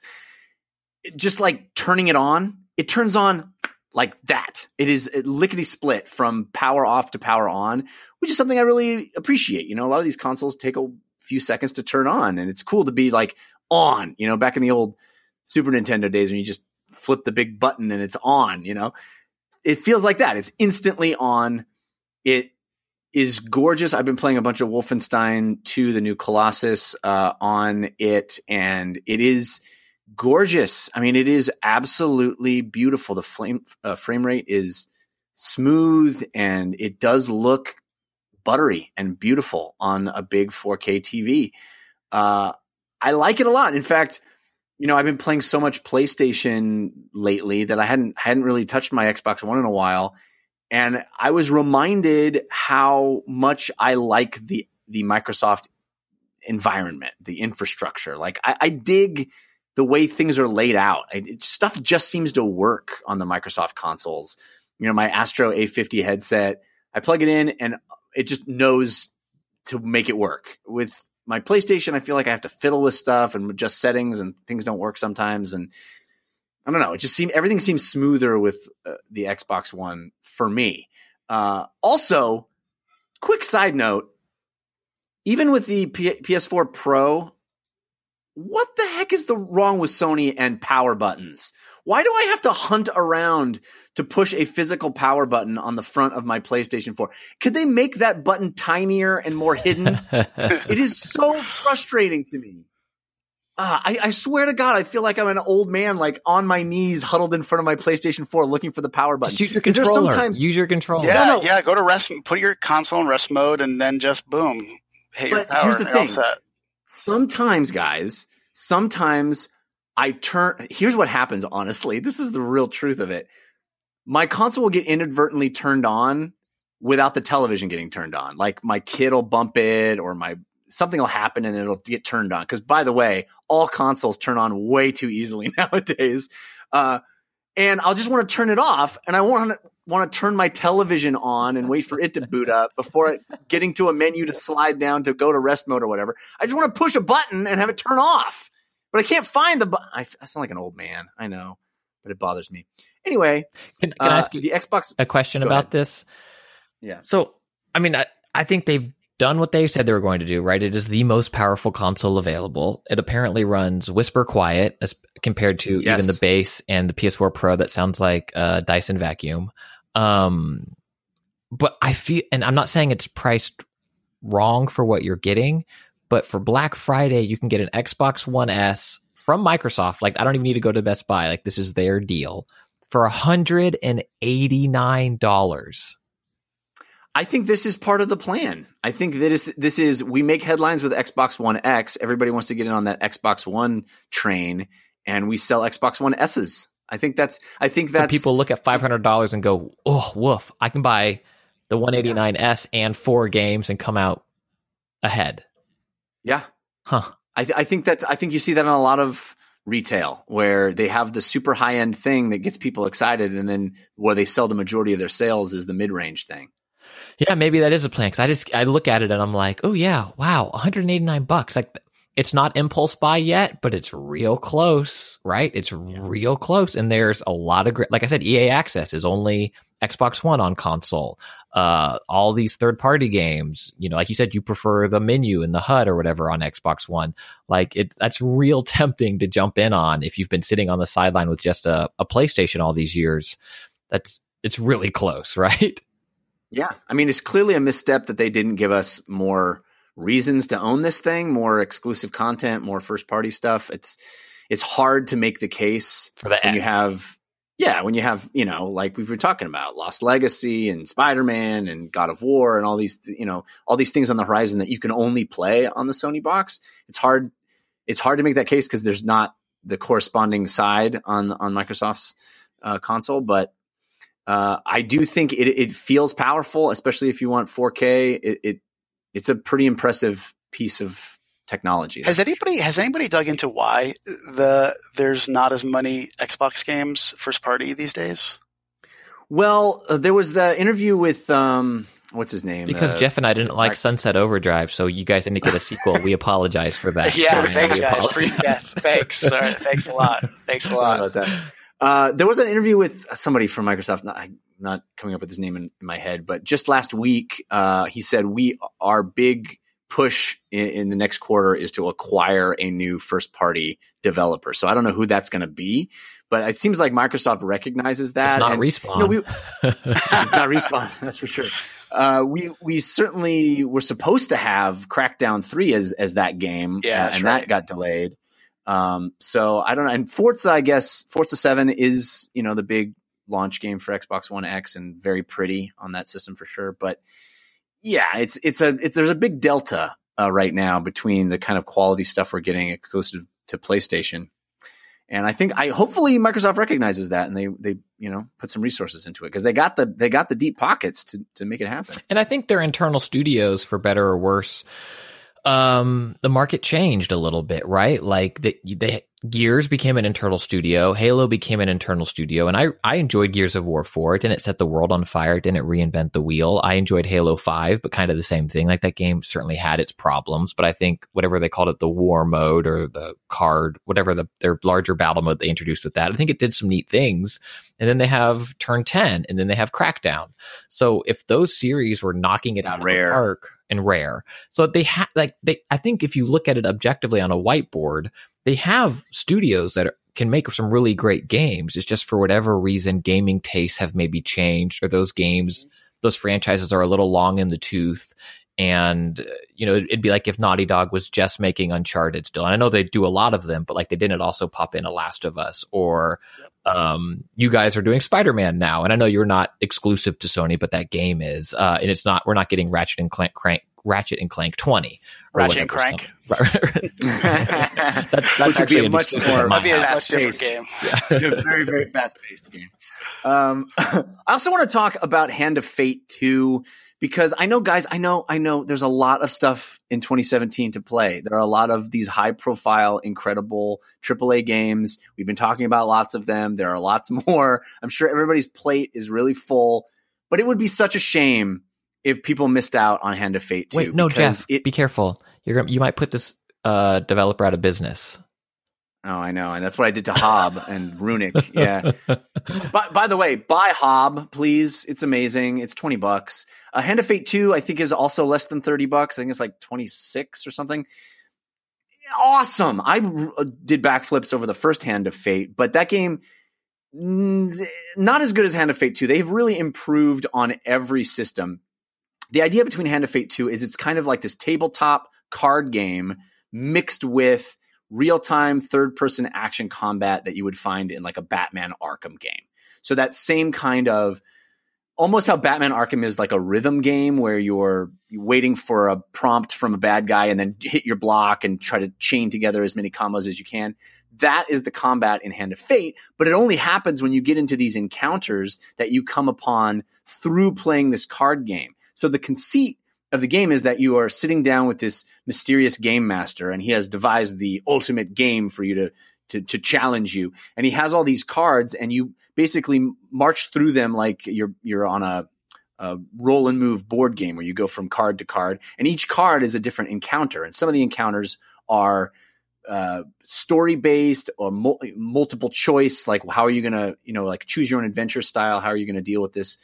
Or some of them are just merchants where you can purchase things, and some of them are much more interesting encounters. And then some of them are these combat moments where you get into actual, Batman Arkham style fights. And it works really, really well. It's two very disparate styles of game. Some of the other, I said much more interesting, those are like these games of chance where you'll have to roll dice or make selections of cards. So it's very much like old school game of chance playing, what's the 3-card Monty or something, or doing a very modern style action, third-person action game. And it's cool that it's this mashup of two very different styles that works really, really well. The writing is really strong. The game looks a lot better than it did in its first iteration. The sequel's graphics have been much improved, in my opinion. And I think the weakest part of the first game, which was that it generated comparisons to Batman's combat, but it wasn't as well tuned as Batman's combat. It's much closer now. I wouldn't say it's achieved, Batman perfection, but it is real close now. I think the combat has improved a lot from the first game. It's an awesome game, and I really have been enjoying playing it. Hand of Fate 2. All right, guys, let's move on now. I want to get to some quick questions, but first, I want to thank our second sponsor, which is Simple Contacts. These are a new sponsor, but it's one I've been able to try out. I wear contacts. I'm sure a lot of you wear contacts as well, and you can probably sympathize that buying your daily contacts or your monthly contacts, however you do contacts, can be a pain because you never think about it in enough time. You're going to run out. You kind of try to make contacts last longer than they should, even though it's really unhealthy for your eye. It's so annoying. But Simple Contacts has made the process of ordering and renewing your contact lens prescription so simple. You can do it from anywhere in minutes. It's all an app on your phone, and you take this 5-minute vision test on your phone or on your computer, and then that is reviewed. They have doctors, licensed doctors that review that, and then you receive your prescription. I got mine like in a day. It came so fast. It was crazy. And it's cool. You just do the eye test on your phone. You set your phone down, you walk like 5 feet away or 10 feet away, whatever it is, and you do a quick eye test, and it's looking at you with the camera and giving you pointers on how to do it. It's so simple. And I actually had a doctor write back to me and say, hey, here's your prescription. If you already have your prescription, you can just scan it and send it to them that way too. You don't even have to do the eye test. Either way, it becomes so easy. They have like every major brand of contacts. So you've got your convenience, you've got your speed, safety, because every eye exam is reviewed by their staff, and choice, because they've got all these varieties of contact lenses, and everything is much, much less expensive. The eye exam is $20. Compare that to like over $100 that you would get at your, ophthalmologist somewhere. And standard shipping is free. The contacts are priced competitively. It's so simple. I have really enjoyed this. It's how I get my contacts now. So the best part is we're going to give you $30 off your first order of contact lenses. All you have to go to simplecontacts.com/DLC, enter the promo code DLC at checkout, and you get $30 off. It's a pretty great deal, and it lets them know it's a good idea to sponsor our show. So check it out. If you wear contacts, this is the way to go. simplecontacts.com/DLC and the promo code DLC. Quick question. Quick question. Time for some quick questions. Remember, you can always submit quick questions for us by sending an email to dlcfeedback@gmail.com. Also, in our subreddit, people post quick questions there. We got some really good ones this week. This quick question comes from Kevin. He says, in light of Mario Odyssey, what are your top 3 Mario games? Brian, what are your top 3 Mario games? I would say Super Mario 64, Super Mario World, because I got that one with my Super Nintendo, and I just remember playing it like all day before I had football practice, and then I would go to football practice and come back and play more Mario. Oh yeah. And then I would probably say I haven't played Odyssey yet, so I really can't say anything about that one yet. But I would probably say Super Mario Brothers 3 for me, because I'm old enough, I'm an old fart enough to that came, I was like the Wizard, the movie The Wizard, and all that Yeah. stuff. So like, I think just that is just so ingrained in my brain, and seeing that like a game revealed like via a movie and then playing it, I would say those are my 3 favorite. Great list. How about you, Christian? What are And your also, top- we convinced a friend to buy like a Japanese Nintendo 64 so we could all play Mario before it actually came out. And That's so great. Christian, how about you? What are your top 3 Mario games? So right now, I think Odyssey might end up number 1, but I haven't, it's so recent, but that game is incredible. But right now I would probably do World. It's pixel perfection, Galaxy, so good. Galaxy 2, and then Odyssey. And I think Mario 64 is incredible, but I think Odyssey and Galaxy 2 both learned, and Galaxy 1 like blew me away more, but Galaxy 2 was such a refinement on that. Yeah, but none of those games would exist without Mario 64. So like, hat off, throw my hat on it and possess it. But yeah, World, Galaxy 2, Odyssey. What about you? My list is very similar. Super Mario World is my favorite Mario of all time. As you guys have already said, I think it's perfect. I think it's everything I want out of a Mario game. I played it. The fact that it was like a launch title for Super Nintendo is insane to me. It's crazy. Yeah. And I played it so much. In fact, I was talking about this when we were talking about the Super NES Classic Mini, Brian. When I got that and plugged that in and put on Super Mario World, I could smell my old bedroom. Oh my God. It was weird. I got this crazy sense memory of my old bedroom. It was odd, but I played the crap out of the game and I still adore it.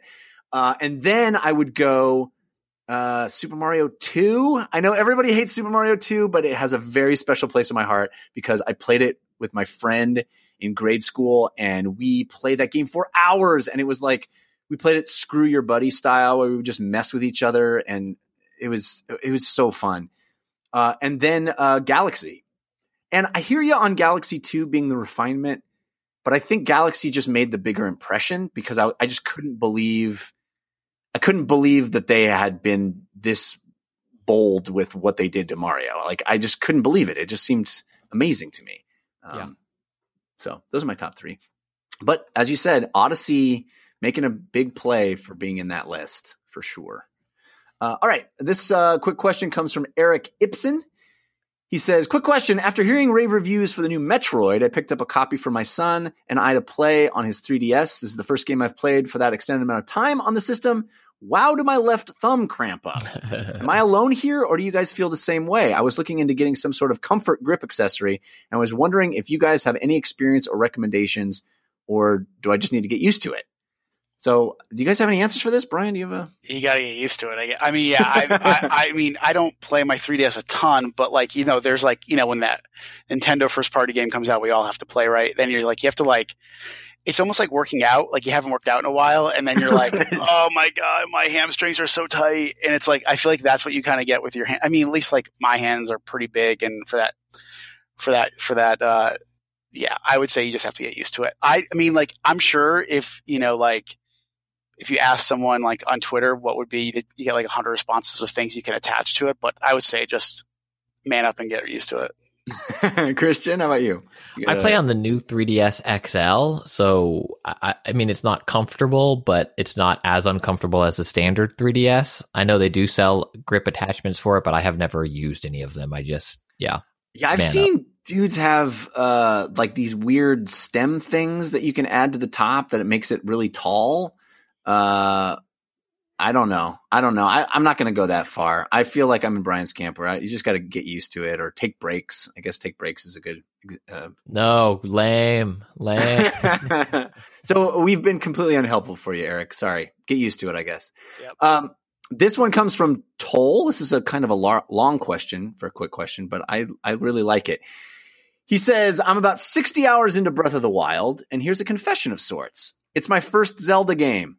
I'm a 40-something gamer, but my 8 and 16-bit era was on early computers, Amstrad CPC and Commodore Amiga, and then DOS Windows PC. I've had an OG PlayStation and Xbox and a 360 and a PS3 that we used for Last of Us and as a Blu-ray player. My Switch is my first Nintendo console, and I've never had a Sega console. I'm 90% convinced I'll stump up for a PlayStation 4 PSVR this holiday season, and my gaming PC is a couple of years old, but I'd be prepared to upgrade. I've never played a Mario game, a Metroid game, Sonic, Monster Hunter, Persona, Kingdom Hearts, God of War, Fire Emblem, or Dragon Quest game. Despite knowing they have huge followings and have spent large portions of my youth gaming, and partly because the amount of history makes them feel hard to break into this late.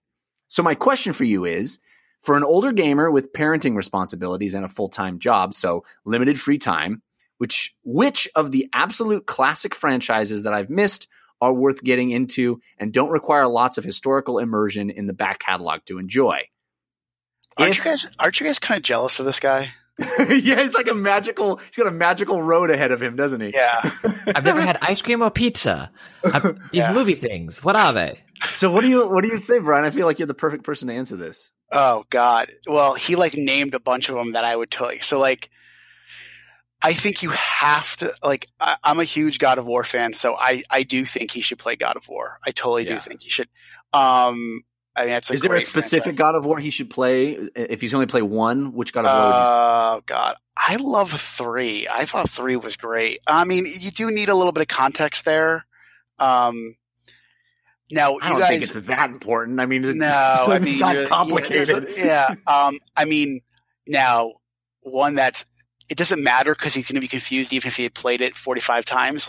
I'm a huge Kingdom Hearts fan. My last cover story I wrote for EGM was Kingdom Hearts 2. I'm a huge Kingdom Hearts fan, And it doesn't matter because no one understands the story. So he can jump right in and they're super great worlds. And he should just play Kingdom Hearts 2. It's great. Like, is he looking for like any franchises? Like, he should play the first Gears of War. Like, he should play, so wait, which consoles has he had? Has he played Red Dead? Has he played? Oh, that's a good question. Like, oh my God, like, to be this man. Yeah, the problem is he doesn't have the time to do it. But yeah, he has a magical world waiting for him. Like the Metroid Prime series, like Metroid Prime 1. Like, oh my God. Yeah, no, Metroid Prime 1 is one of the great experiences of my life. That game is so good. Christian, do you have anything to add here? I would say the Mario games. They're like incredible. All of them? Like pick.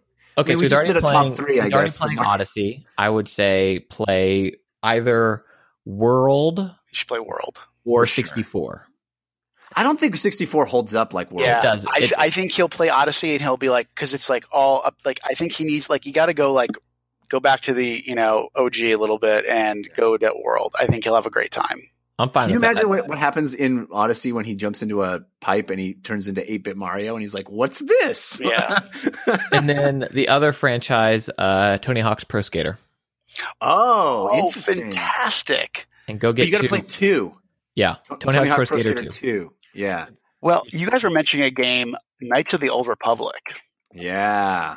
So, funny story, I had to review that in 4 days for EGM because we got it super late in the cycle because, Oh my God. when print mags, we had to like pump it out really quickly to be timely. And I remember, like, I had roommates, they were like, "You were glued to the TV for 4 days." I'm like, "Yeah." And it was the best 4 days of my life. It was awesome. That's amazing. And I guess KOTOR is one of the backwards compatible games on Xbox One that looks better if you put it on the X, I think that's one of the ones. So that's pretty exciting too. I'm going to echo everything these guys have said. Metroid Prime was such a great pull. I don't even know what system you play that on though. The problem is Nintendo needs to do, a virtual console on the Switch. That would be so good. So I wasn't sure if there was a virtual console because I just wasn't. I was hoping one of you guys would just admit that if there is or not, so I wouldn't look like a dummy. Yeah, no, there isn't. Yeah. Oh my God, I can't believe that. Isn't it? I need to buy Super Metroid for like the 40th time. So. It's on Wii. It's on Wii U, the trilogy, and it's pretty good port of all of them. Yeah, I mean, I think my number one is you got to play Super Mario World, and there's a lot of ways to play that nowadays. I mean, you could find a classic mini, or you could. I mean, there's many ways to play it. So, good luck, and keep us posted on your journey because it is, as Brian pointed out, a magical journey you're about to embark on. I mean, I think a great answer would be if you can find one is the SNES Classic. Like that gives him Metroid, it gives him Mario World, it gives him Link to the Past. Like Link to the Past is good. Can you imagine not ever playing Link to the Past and then playing it? Oh my God. It's so cool. I have one last quick question, but this just comes from me to you, Brian, which is something we didn't really talk about, and you brought up Luke Smith and a lot of your old compatriots from back in the day, and so many of you guys have transitioned to being game devs, and it seems like that generation is now like got the keys to the kingdom. You guys are making all these incredible games. What was that experience like? I know you moved from journalism side to community manager and worked your way up inside Insomniac, but what was that experience like? What have you learned? What maybe could you, lay out for people that want to follow that or want to get into game dev in general? So I will, and I'm not lying. I have the best job in the world. I really do. And I will tell you that I went from my previous best job in the world to this. Like I feel very, very fortunate. Like talking about like young Brian wanting to make a Spider-Man game. I do remember sitting on my next door neighbor's front porch as a kid saying, I just would love to write for EGM one day. And then 20 years later, I was. I think it was, I will say like those 5 years at Ziff Davis was magical. Like it really, really was. We had, I was a terrible writer showing up and became a competent writer, better editor. And being at EGM, we had such access to so many different developers, and you just, I would go visit these guys, these studios, and just fall in love with the process, and seeing it. And I really, I was seeing probably more of the glorified version of it because, they were presenting to me. But I think when I came here is, first of all, I was very open in saying, listen, I don't know what it takes to make a game. Like I think what makes a fun game, but tried to be really open with like, listen, just how do we build a character? How do we get him to move? What is it like building a level? What's the process? And just being very open. And I think a lot of us, like whether it's Luke or Mark McDonald or Ryan Payton or all of us, there's more than just that. We were just very open we just wanted to be part of the process. And also devs, so I come from a sports background. I played a lot of sports, and I just love being part of a team. I think that's their thing is these games are so big and complicated, and you need a lot of coordination, and you got to really, be in it to win it and get in the trenches and really work to figure it out. And I think that's one of the most rewarding things. And like, you guys saw me at E3. That's probably one of the highlights of my career. We're able to not only work on something like Spider-Man, but to do it in a way that was pretty well received by so many different people. So, I really can't believe I'm doing this. I really can't. My advice would be really lucky like me. I was just lucky. I was lucky. I've been in the right place at the right time. And I would just, my advice is make games, like make them, like you don't need like the access you have to engines and forums and YouTube to-dos, watching videos, how to do things. Like if you really want to make games, you can go do it right now. And you could be in elementary school and be making video games. And you know what? They can all be terrible. They don't need to be good, but keep doing it. And the thing is now there's schools that you can go. Just like I was a psychology major. And I just, now, there are people getting masters in game design. And, I think it's, and I will say one of the most important tools you can have is be a good communicator. Learn how to communicate with people. And that means get off your butt and go talk to people. Just don't write emails. Don't get up and talk to people. Get in their face and talk to them, because that's when the magic really happens at these things. I just, time and time again, when people are excited and they're working as a group, and when I see 4 or 5 people huddled around a screen working on something, I know it's going to be great. And I've seen that not only just at, game development, but I also saw it back at EGM when we would be all huddled around a monitor trying to write a funny caption for this review. And and I know it's weird to say, but like we were all kind of in it to put the best thing possible out there. And I think if you can really be a great communicator, it goes a long way. And it's hard to write on a resume, right? But once you're out there and you can really talk to different people and express what you think, solutions, and be open to different people's ideas, that's what makes a great developer. So it's an amazing industry. I mean, you guys are part of it. It's some of the best people I've ever met, and they're lifelong friends. Like I said, Luke Smith is my best friend. And we are super, super close. And he was texting me 5 minutes before we even walked into this podcast. It's a place like to be honest with you, like the best thing I can say is that Insomniac's like my second family. That's how I think of it. I think of these people as my brothers and sisters, and I would do anything for them. And that's kind of the culture we create. And if you get to be part of it, I promise you'll be one happy individual at the end of the day. Wow. So cool, man. What an inspiring. Brian, blink twice if you were being forced to say anything. I really not. And no, don't get me wrong. I'm going to walk out of this room. I'm going to see an email and it's going to throw me through the roof, and I'm going to start screaming at everybody and screaming at and say, oh my God. But at the end of the day, when I think about it, like I get to make a Spider-Man game. Like what? Like this shouldn't be real. Like it just shouldn't be real. Like I get to sit there and I'm going to discuss, this thing about the game. When you guys play it, you'll go crazy. It's just it's so surreal to be, I mean, like, it's just, I pinch myself and I have to, and I try to remember, even back when I was working at EGM, that there are so many people who would love to do what I do. And I am eternally grateful for the opportunity, and it's awesome. And I just hope that you guys like what we put out at the end of the day. Well, I got to say, I mean, this is why I've been a fan of you for so long and wanted to have you on the show for so long. And just your passion shines through, and it has done since the earliest days when you were, you're working at EGM. And I'm just so glad to hear this from you. And it's so inspiring and awesome. Oh, thanks, guys. And you guys, and I will say, like, Jeff, I've talked the first time I ever met you, I said, thank you for being somebody in the industry who's happy.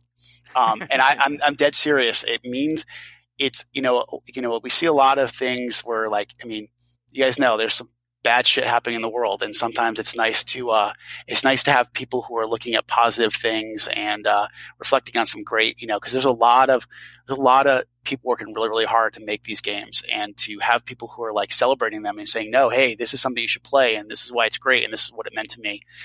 It's actually really refreshing. So please, hey, doesn't mean you can't say you don't like things, but it's nice when we as developers hear the passion from people like you and our fans and gamers. That's why, like, people will tweet at me all the time and say, how happy they are. And I make sure I try to respond, or at least like every single post, because, when it gets tough, those mean a lot. Yeah, for sure. Yeah. Awesome, man. I appreciate you saying that too. What a great point to wrap up the show. We do have our parting gift coming up, so stick around for that. Plus Christian's bonus content, his interview be at the end of the episode, so do stick around for that as well. But Brian Intihar, I can't thank you enough for taking the time out of a busy schedule to be with us. Thank you so much. Thanks, guys. It was my pleasure.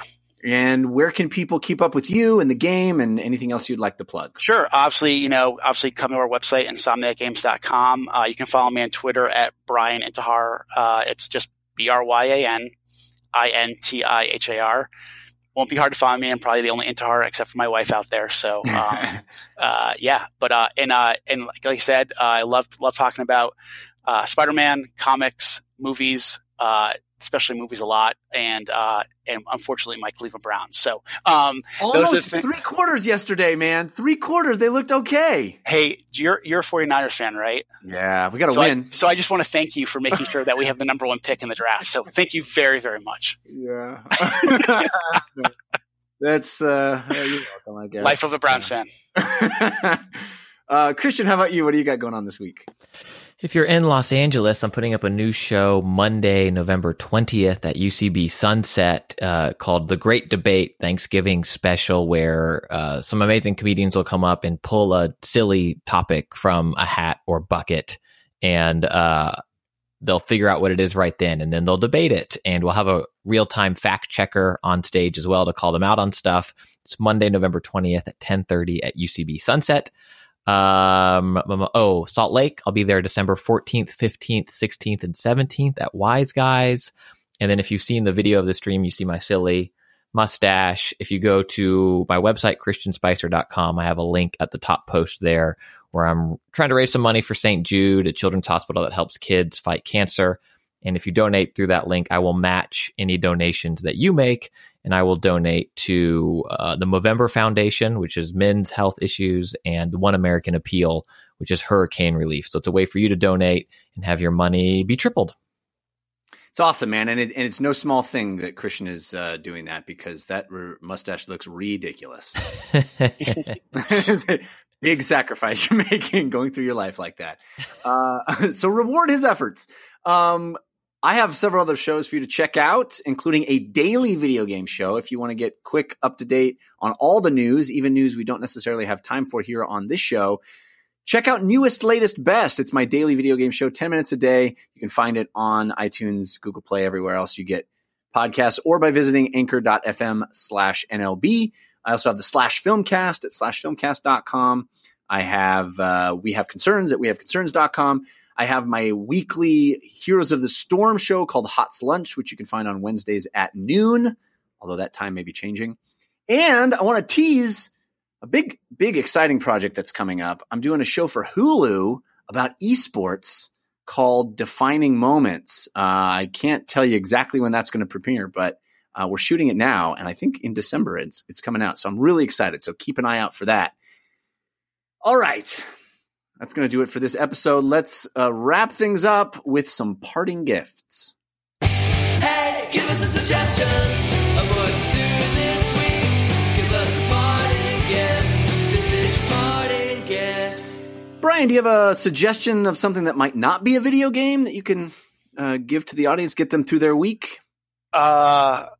Yeah, well, don't follow me on Twitter during a Browns game because I'll make you depressed. No, I did see a really good movie I liked this weekend. Okay. I saw Murder on the Orient Express, which I thought was really, really good.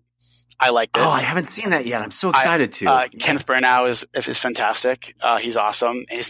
Speaking of mustaches, it's fantastic. I would say I heard it's like two mustaches fighting over his face. It is. And there's some really extreme close-ups where like I now that I'm thinking about it, I was like staring at the mustache like for most of the shot. But it's good. I really liked it. Then my wife saw a really good movie. I like movies a lot. It's like, especially it's nice to get like shut your phone off for 2 hours and not. Sure. It's called Lady Bird. Oh yeah. I actually was working while she saw it, and she couldn't recommend enough. So from my wife, Lady Bird. It's probably more of an independent movie. It's apparently it's fantastic. So those are my two things. Hey, sometimes you just got to shut life off for a little bit and get away. And those are two things I would recommend to get you through the week. Fantastic. Christian, you got a parting gift? Yeah, I'm going to say if you see her, she comes to your city, go see Katy Perry in concert. My wife and I and Chris Quintos and actually Chris's mom, which was awesome. We all went when she was here in LA. And if you don't like Katy Perry, that's fine. I get it. It doesn't necessarily need to be Katy Perry. I think she did a great show. And in 2018, I think Carly Rae Jepsen is opening for her, which I love Carly Rae's pop as well.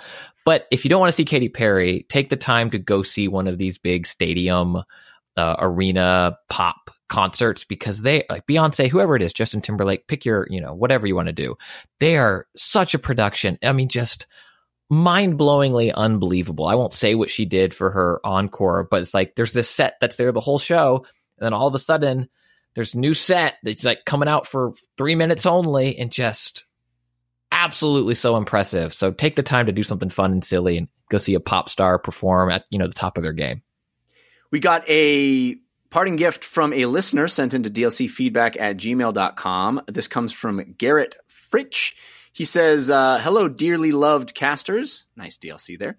I would like to suggest Shea Serrano. Shea Serrano.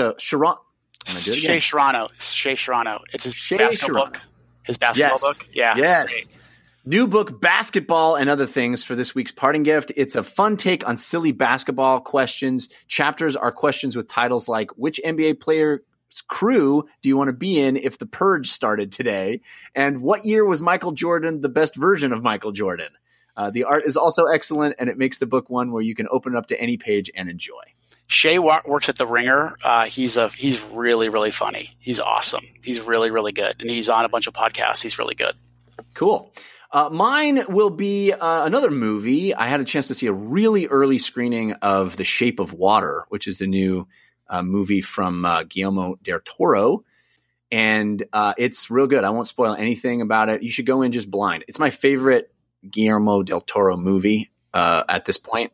He's got some great movies. So I was pretty impressed with it. I was waiting for you to say something about Justice League, but then I realized you probably weren't going to say anything.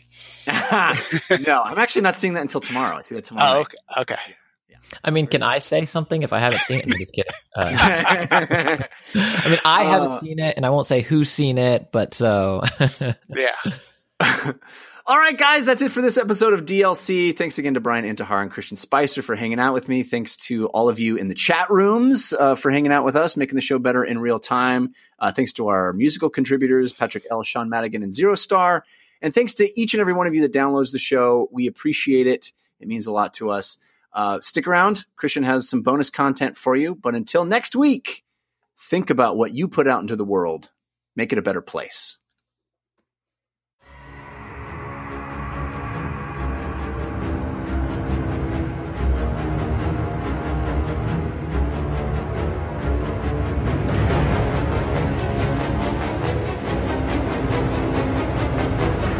Hey everybody, Christian Spicer here. Thanks for joining us for this bonus content of DLC. I am joined by composer Michael Wandmacher, whose work you might know from the stellar video game Bloodborne, among others. Michael, thanks for taking the time. How are you? I'm great. Thanks for having me. It's great to be here. Yeah, it is absolutely my pleasure. My first question, and this is one that I ask to people in the business a lot, especially people that kind of jump around and work in every medium within it. Sure. How is working on a video game different than, say, film or TV, if at all? Well, there's definitely a difference. Speaking on the video game side, you have to think about the music in a different way because for two reasons. Number one, most of the music is composed in loops, ranging in length from maybe 10 seconds up to, they can be 7, 8, 9 minutes long. And throughout the time in that loop, you're writing, music of different intensity, maybe so the game can switch to different parts in the loop based on how things are going in the game. But it's a very dynamic environment. And also, because the music is repeating, say if you're playing an RPG where you're in an open world environment, and you may be in a place in the game for a really long time. Right, I'm just running in circles for 2 hours or something. Yeah, basically a game like Fallout or something like that. You may hear a piece of music 10, 12, 15, 20 times, depending on how long you play in that game or how much trouble you're having getting through a particular level or something. So taking into consideration how the music plays repeatedly is really important because you don't want to annoy the gamer or make them frustrated or have the music kind of get in the way after a while. It's not hold music as I'm waiting to talk to people at Verizon or something. That's yeah, exactly. It's an interesting thing because you're trying to sell the musical thematic idea of the game, the vibe of the game, the style, the content. You're trying to sell all of that with the music, but at the same time, you can't write like really definitive melodies that are playing over and over and over again because they continuously come back. And after a while, that'll start driving the person who's playing nuts. I mean, I've been on the other end of that. I know I've experienced it as a gamer. So there's that figuring out how to walk that line. Whereas in a movie or television, it's a linear thing. It's a single thought. The movie is constructed to be this journey you take from beginning to end. It's the same time or the same every single time. And most people will only see it once. So using storytelling devices like themes and motifs and things like that, you can bring them back in much stronger statements and like really filled out arrangements, things like that, because people are only going to hear it as it relates to the context of the story or the point in the story that they're watching at that particular moment. If you take just think if you were playing a Star Wars game and you kept hearing da, da, da, da, da, da, over and over and over and over and over and over, and after a while it would drive you bananas, but you still want to capture the essence of the music without maybe hammering home those thematic ideas so much as you would in a film. I hope that makes sense. No, yeah, it does. My question then is like when you're playing games, the analogy I often make is like once you work at a McDonald's or whatever your high school job growing up was, any job, right? Any job you have, you can never go back to that place and view it the same. It's like you work at a law firm, you know what the mailroom looks like. You work at McDonald's, you know what the break room looks like. So when you're playing a game, I guess specifically a game in terms of those loops, are you hearing that? Is that super at the forefront for you? Or are you able to still kind of escape into the world that the developers have made? It depends on how long I play the game. I guess I'm much more sensitive to it than most people. But especially for things like boss fights that can take a while, and you may hear the same music starting and stop over and over and over again. It's really hard. I've seen it done effectively, and I've seen it not done effectively. It's I think compositionally is one of the hardest things to accomplish really effectively is to have it raise the level of the game, the excitement of it, the terror, the tenseness of it, the the excitement, but not become annoying. I can't think of a better word.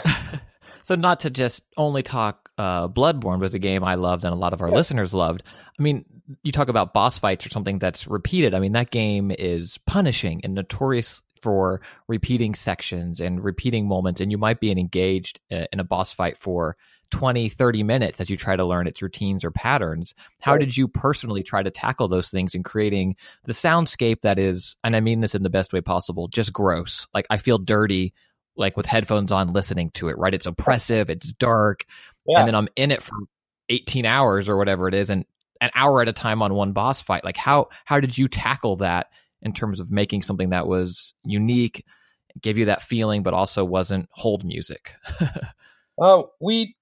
The developers wanted the boss fight music to be something that was in varying levels of intensity, and based on where you were in the boss fight, the music would kind of skip to that section in the music. So the loops themselves were very long, and they were fairly linear. They're things that elements they wanted in the music.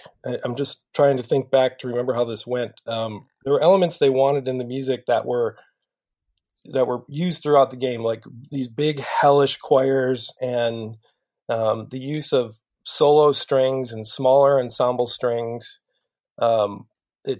orchestral effects, things like that. Not so much melody, but more kind of a vibe. The one I remember specifically that was really challenging was the Mikolash fight, because it has this crazy arpeggiating piano in it, just these massive full keyboard runs of notes and in these little chromatic phrases, and it's going by really, really fast.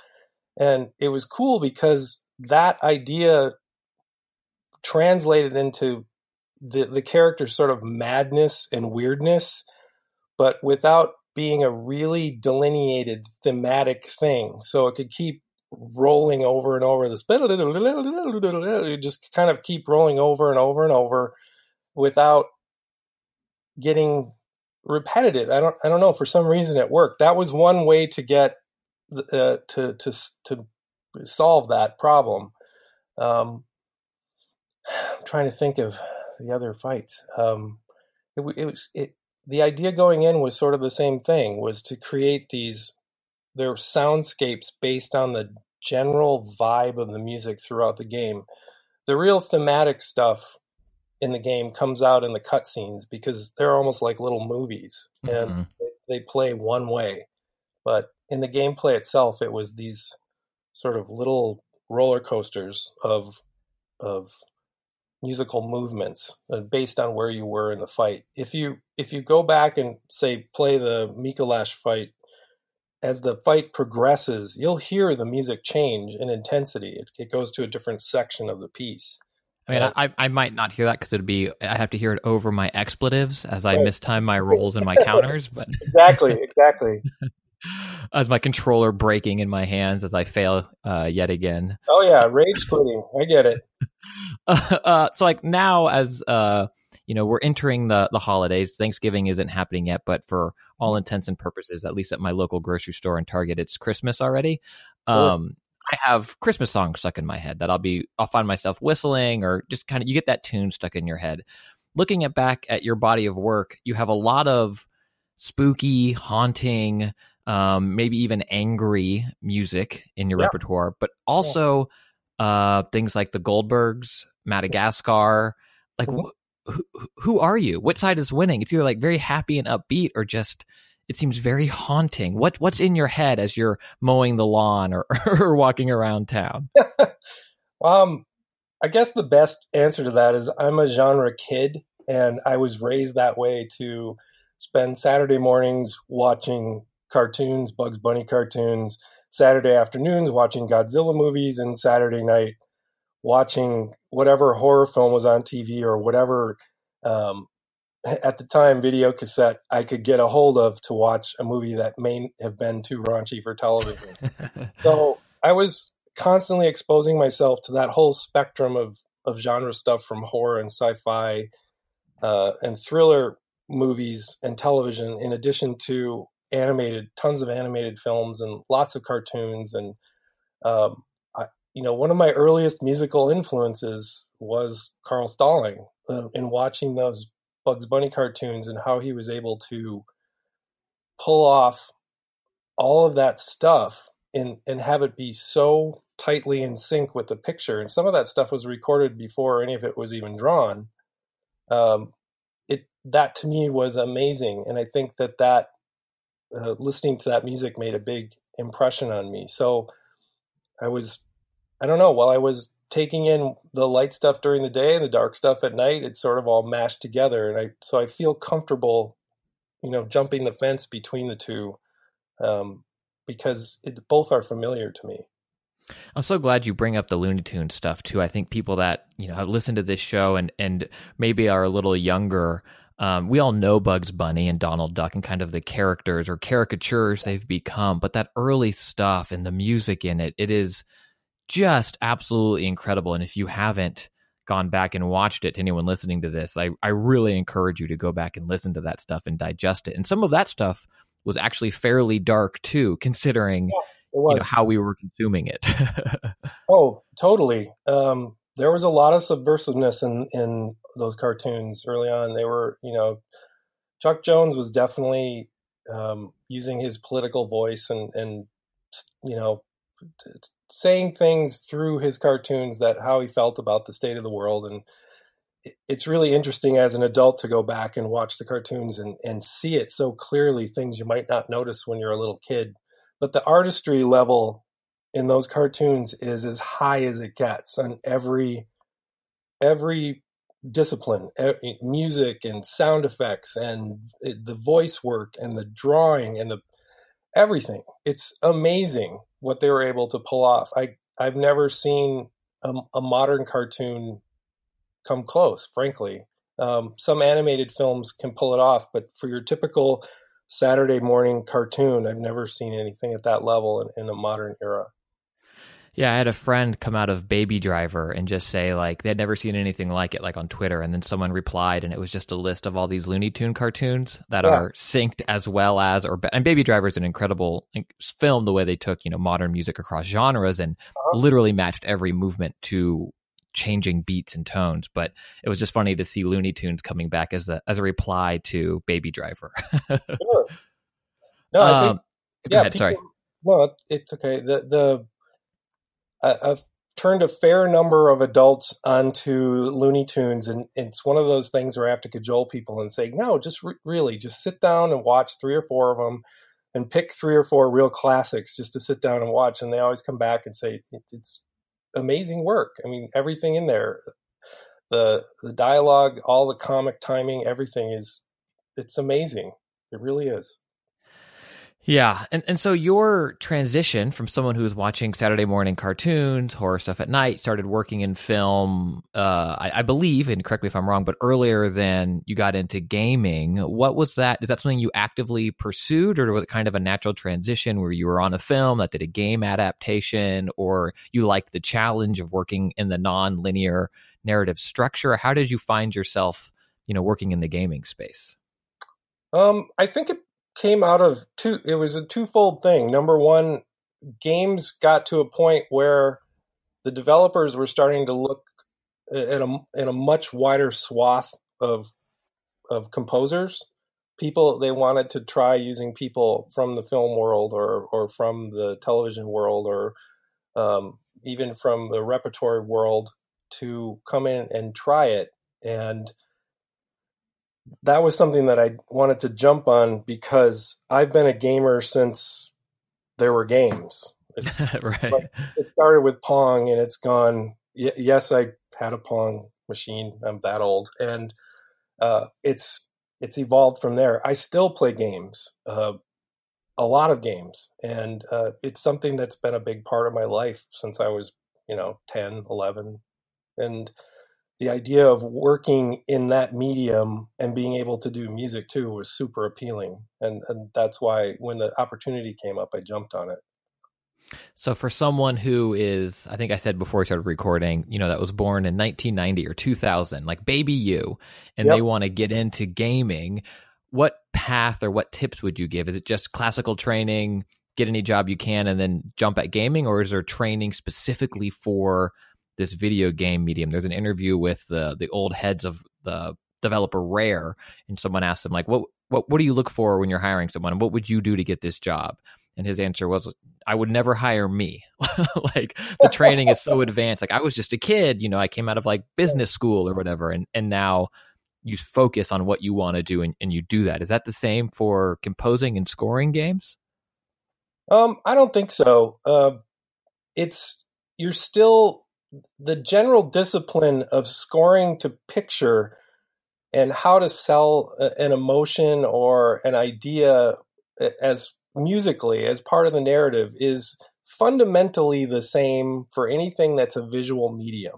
There's just technical aspects to each one that you have to take into consideration, like the looping thing. And that's just about rethinking the music that you're writing to be more to be effective in the context that you're working within the game.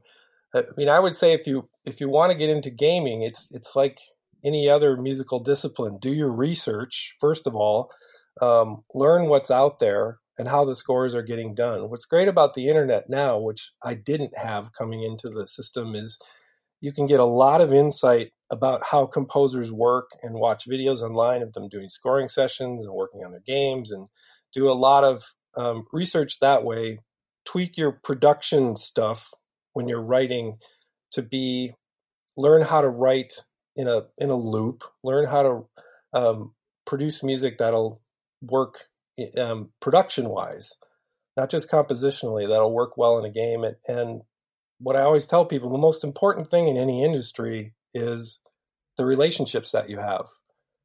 Do whatever you can to go to gaming conventions, go to E3, things like that, where the developers are hanging out and other composers and people you can meet who are actually in the decision-making process. Because if you can forge those relationships and maintain them, those are the things that are going to eventually get you the work.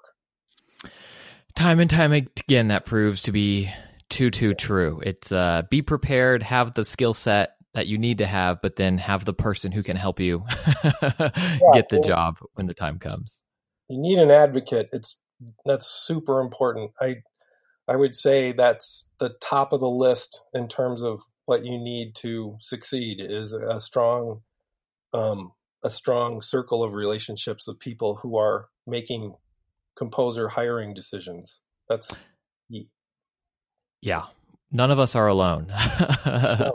Last two questions as we chat over lunch, and I don't want to keep you for too long. One, current favorite game that you're playing. It doesn't need to be all-time favorite, but whatever. It doesn't even need to have come out this year, even though 2017 has been incredible. And then to wrap it up, if you want to let people know where to find you, keep up with your work, listen to your stuff, get more information, things like that. Sure. All-time favorite game. Wow. It doesn't need to be all-time. It could be just you played Candy Crush today and you had a good run. Whatever's currently tickling your fancy. I'm really close to the end. I had to stop. I'm playing this game called Inside right now. Yes.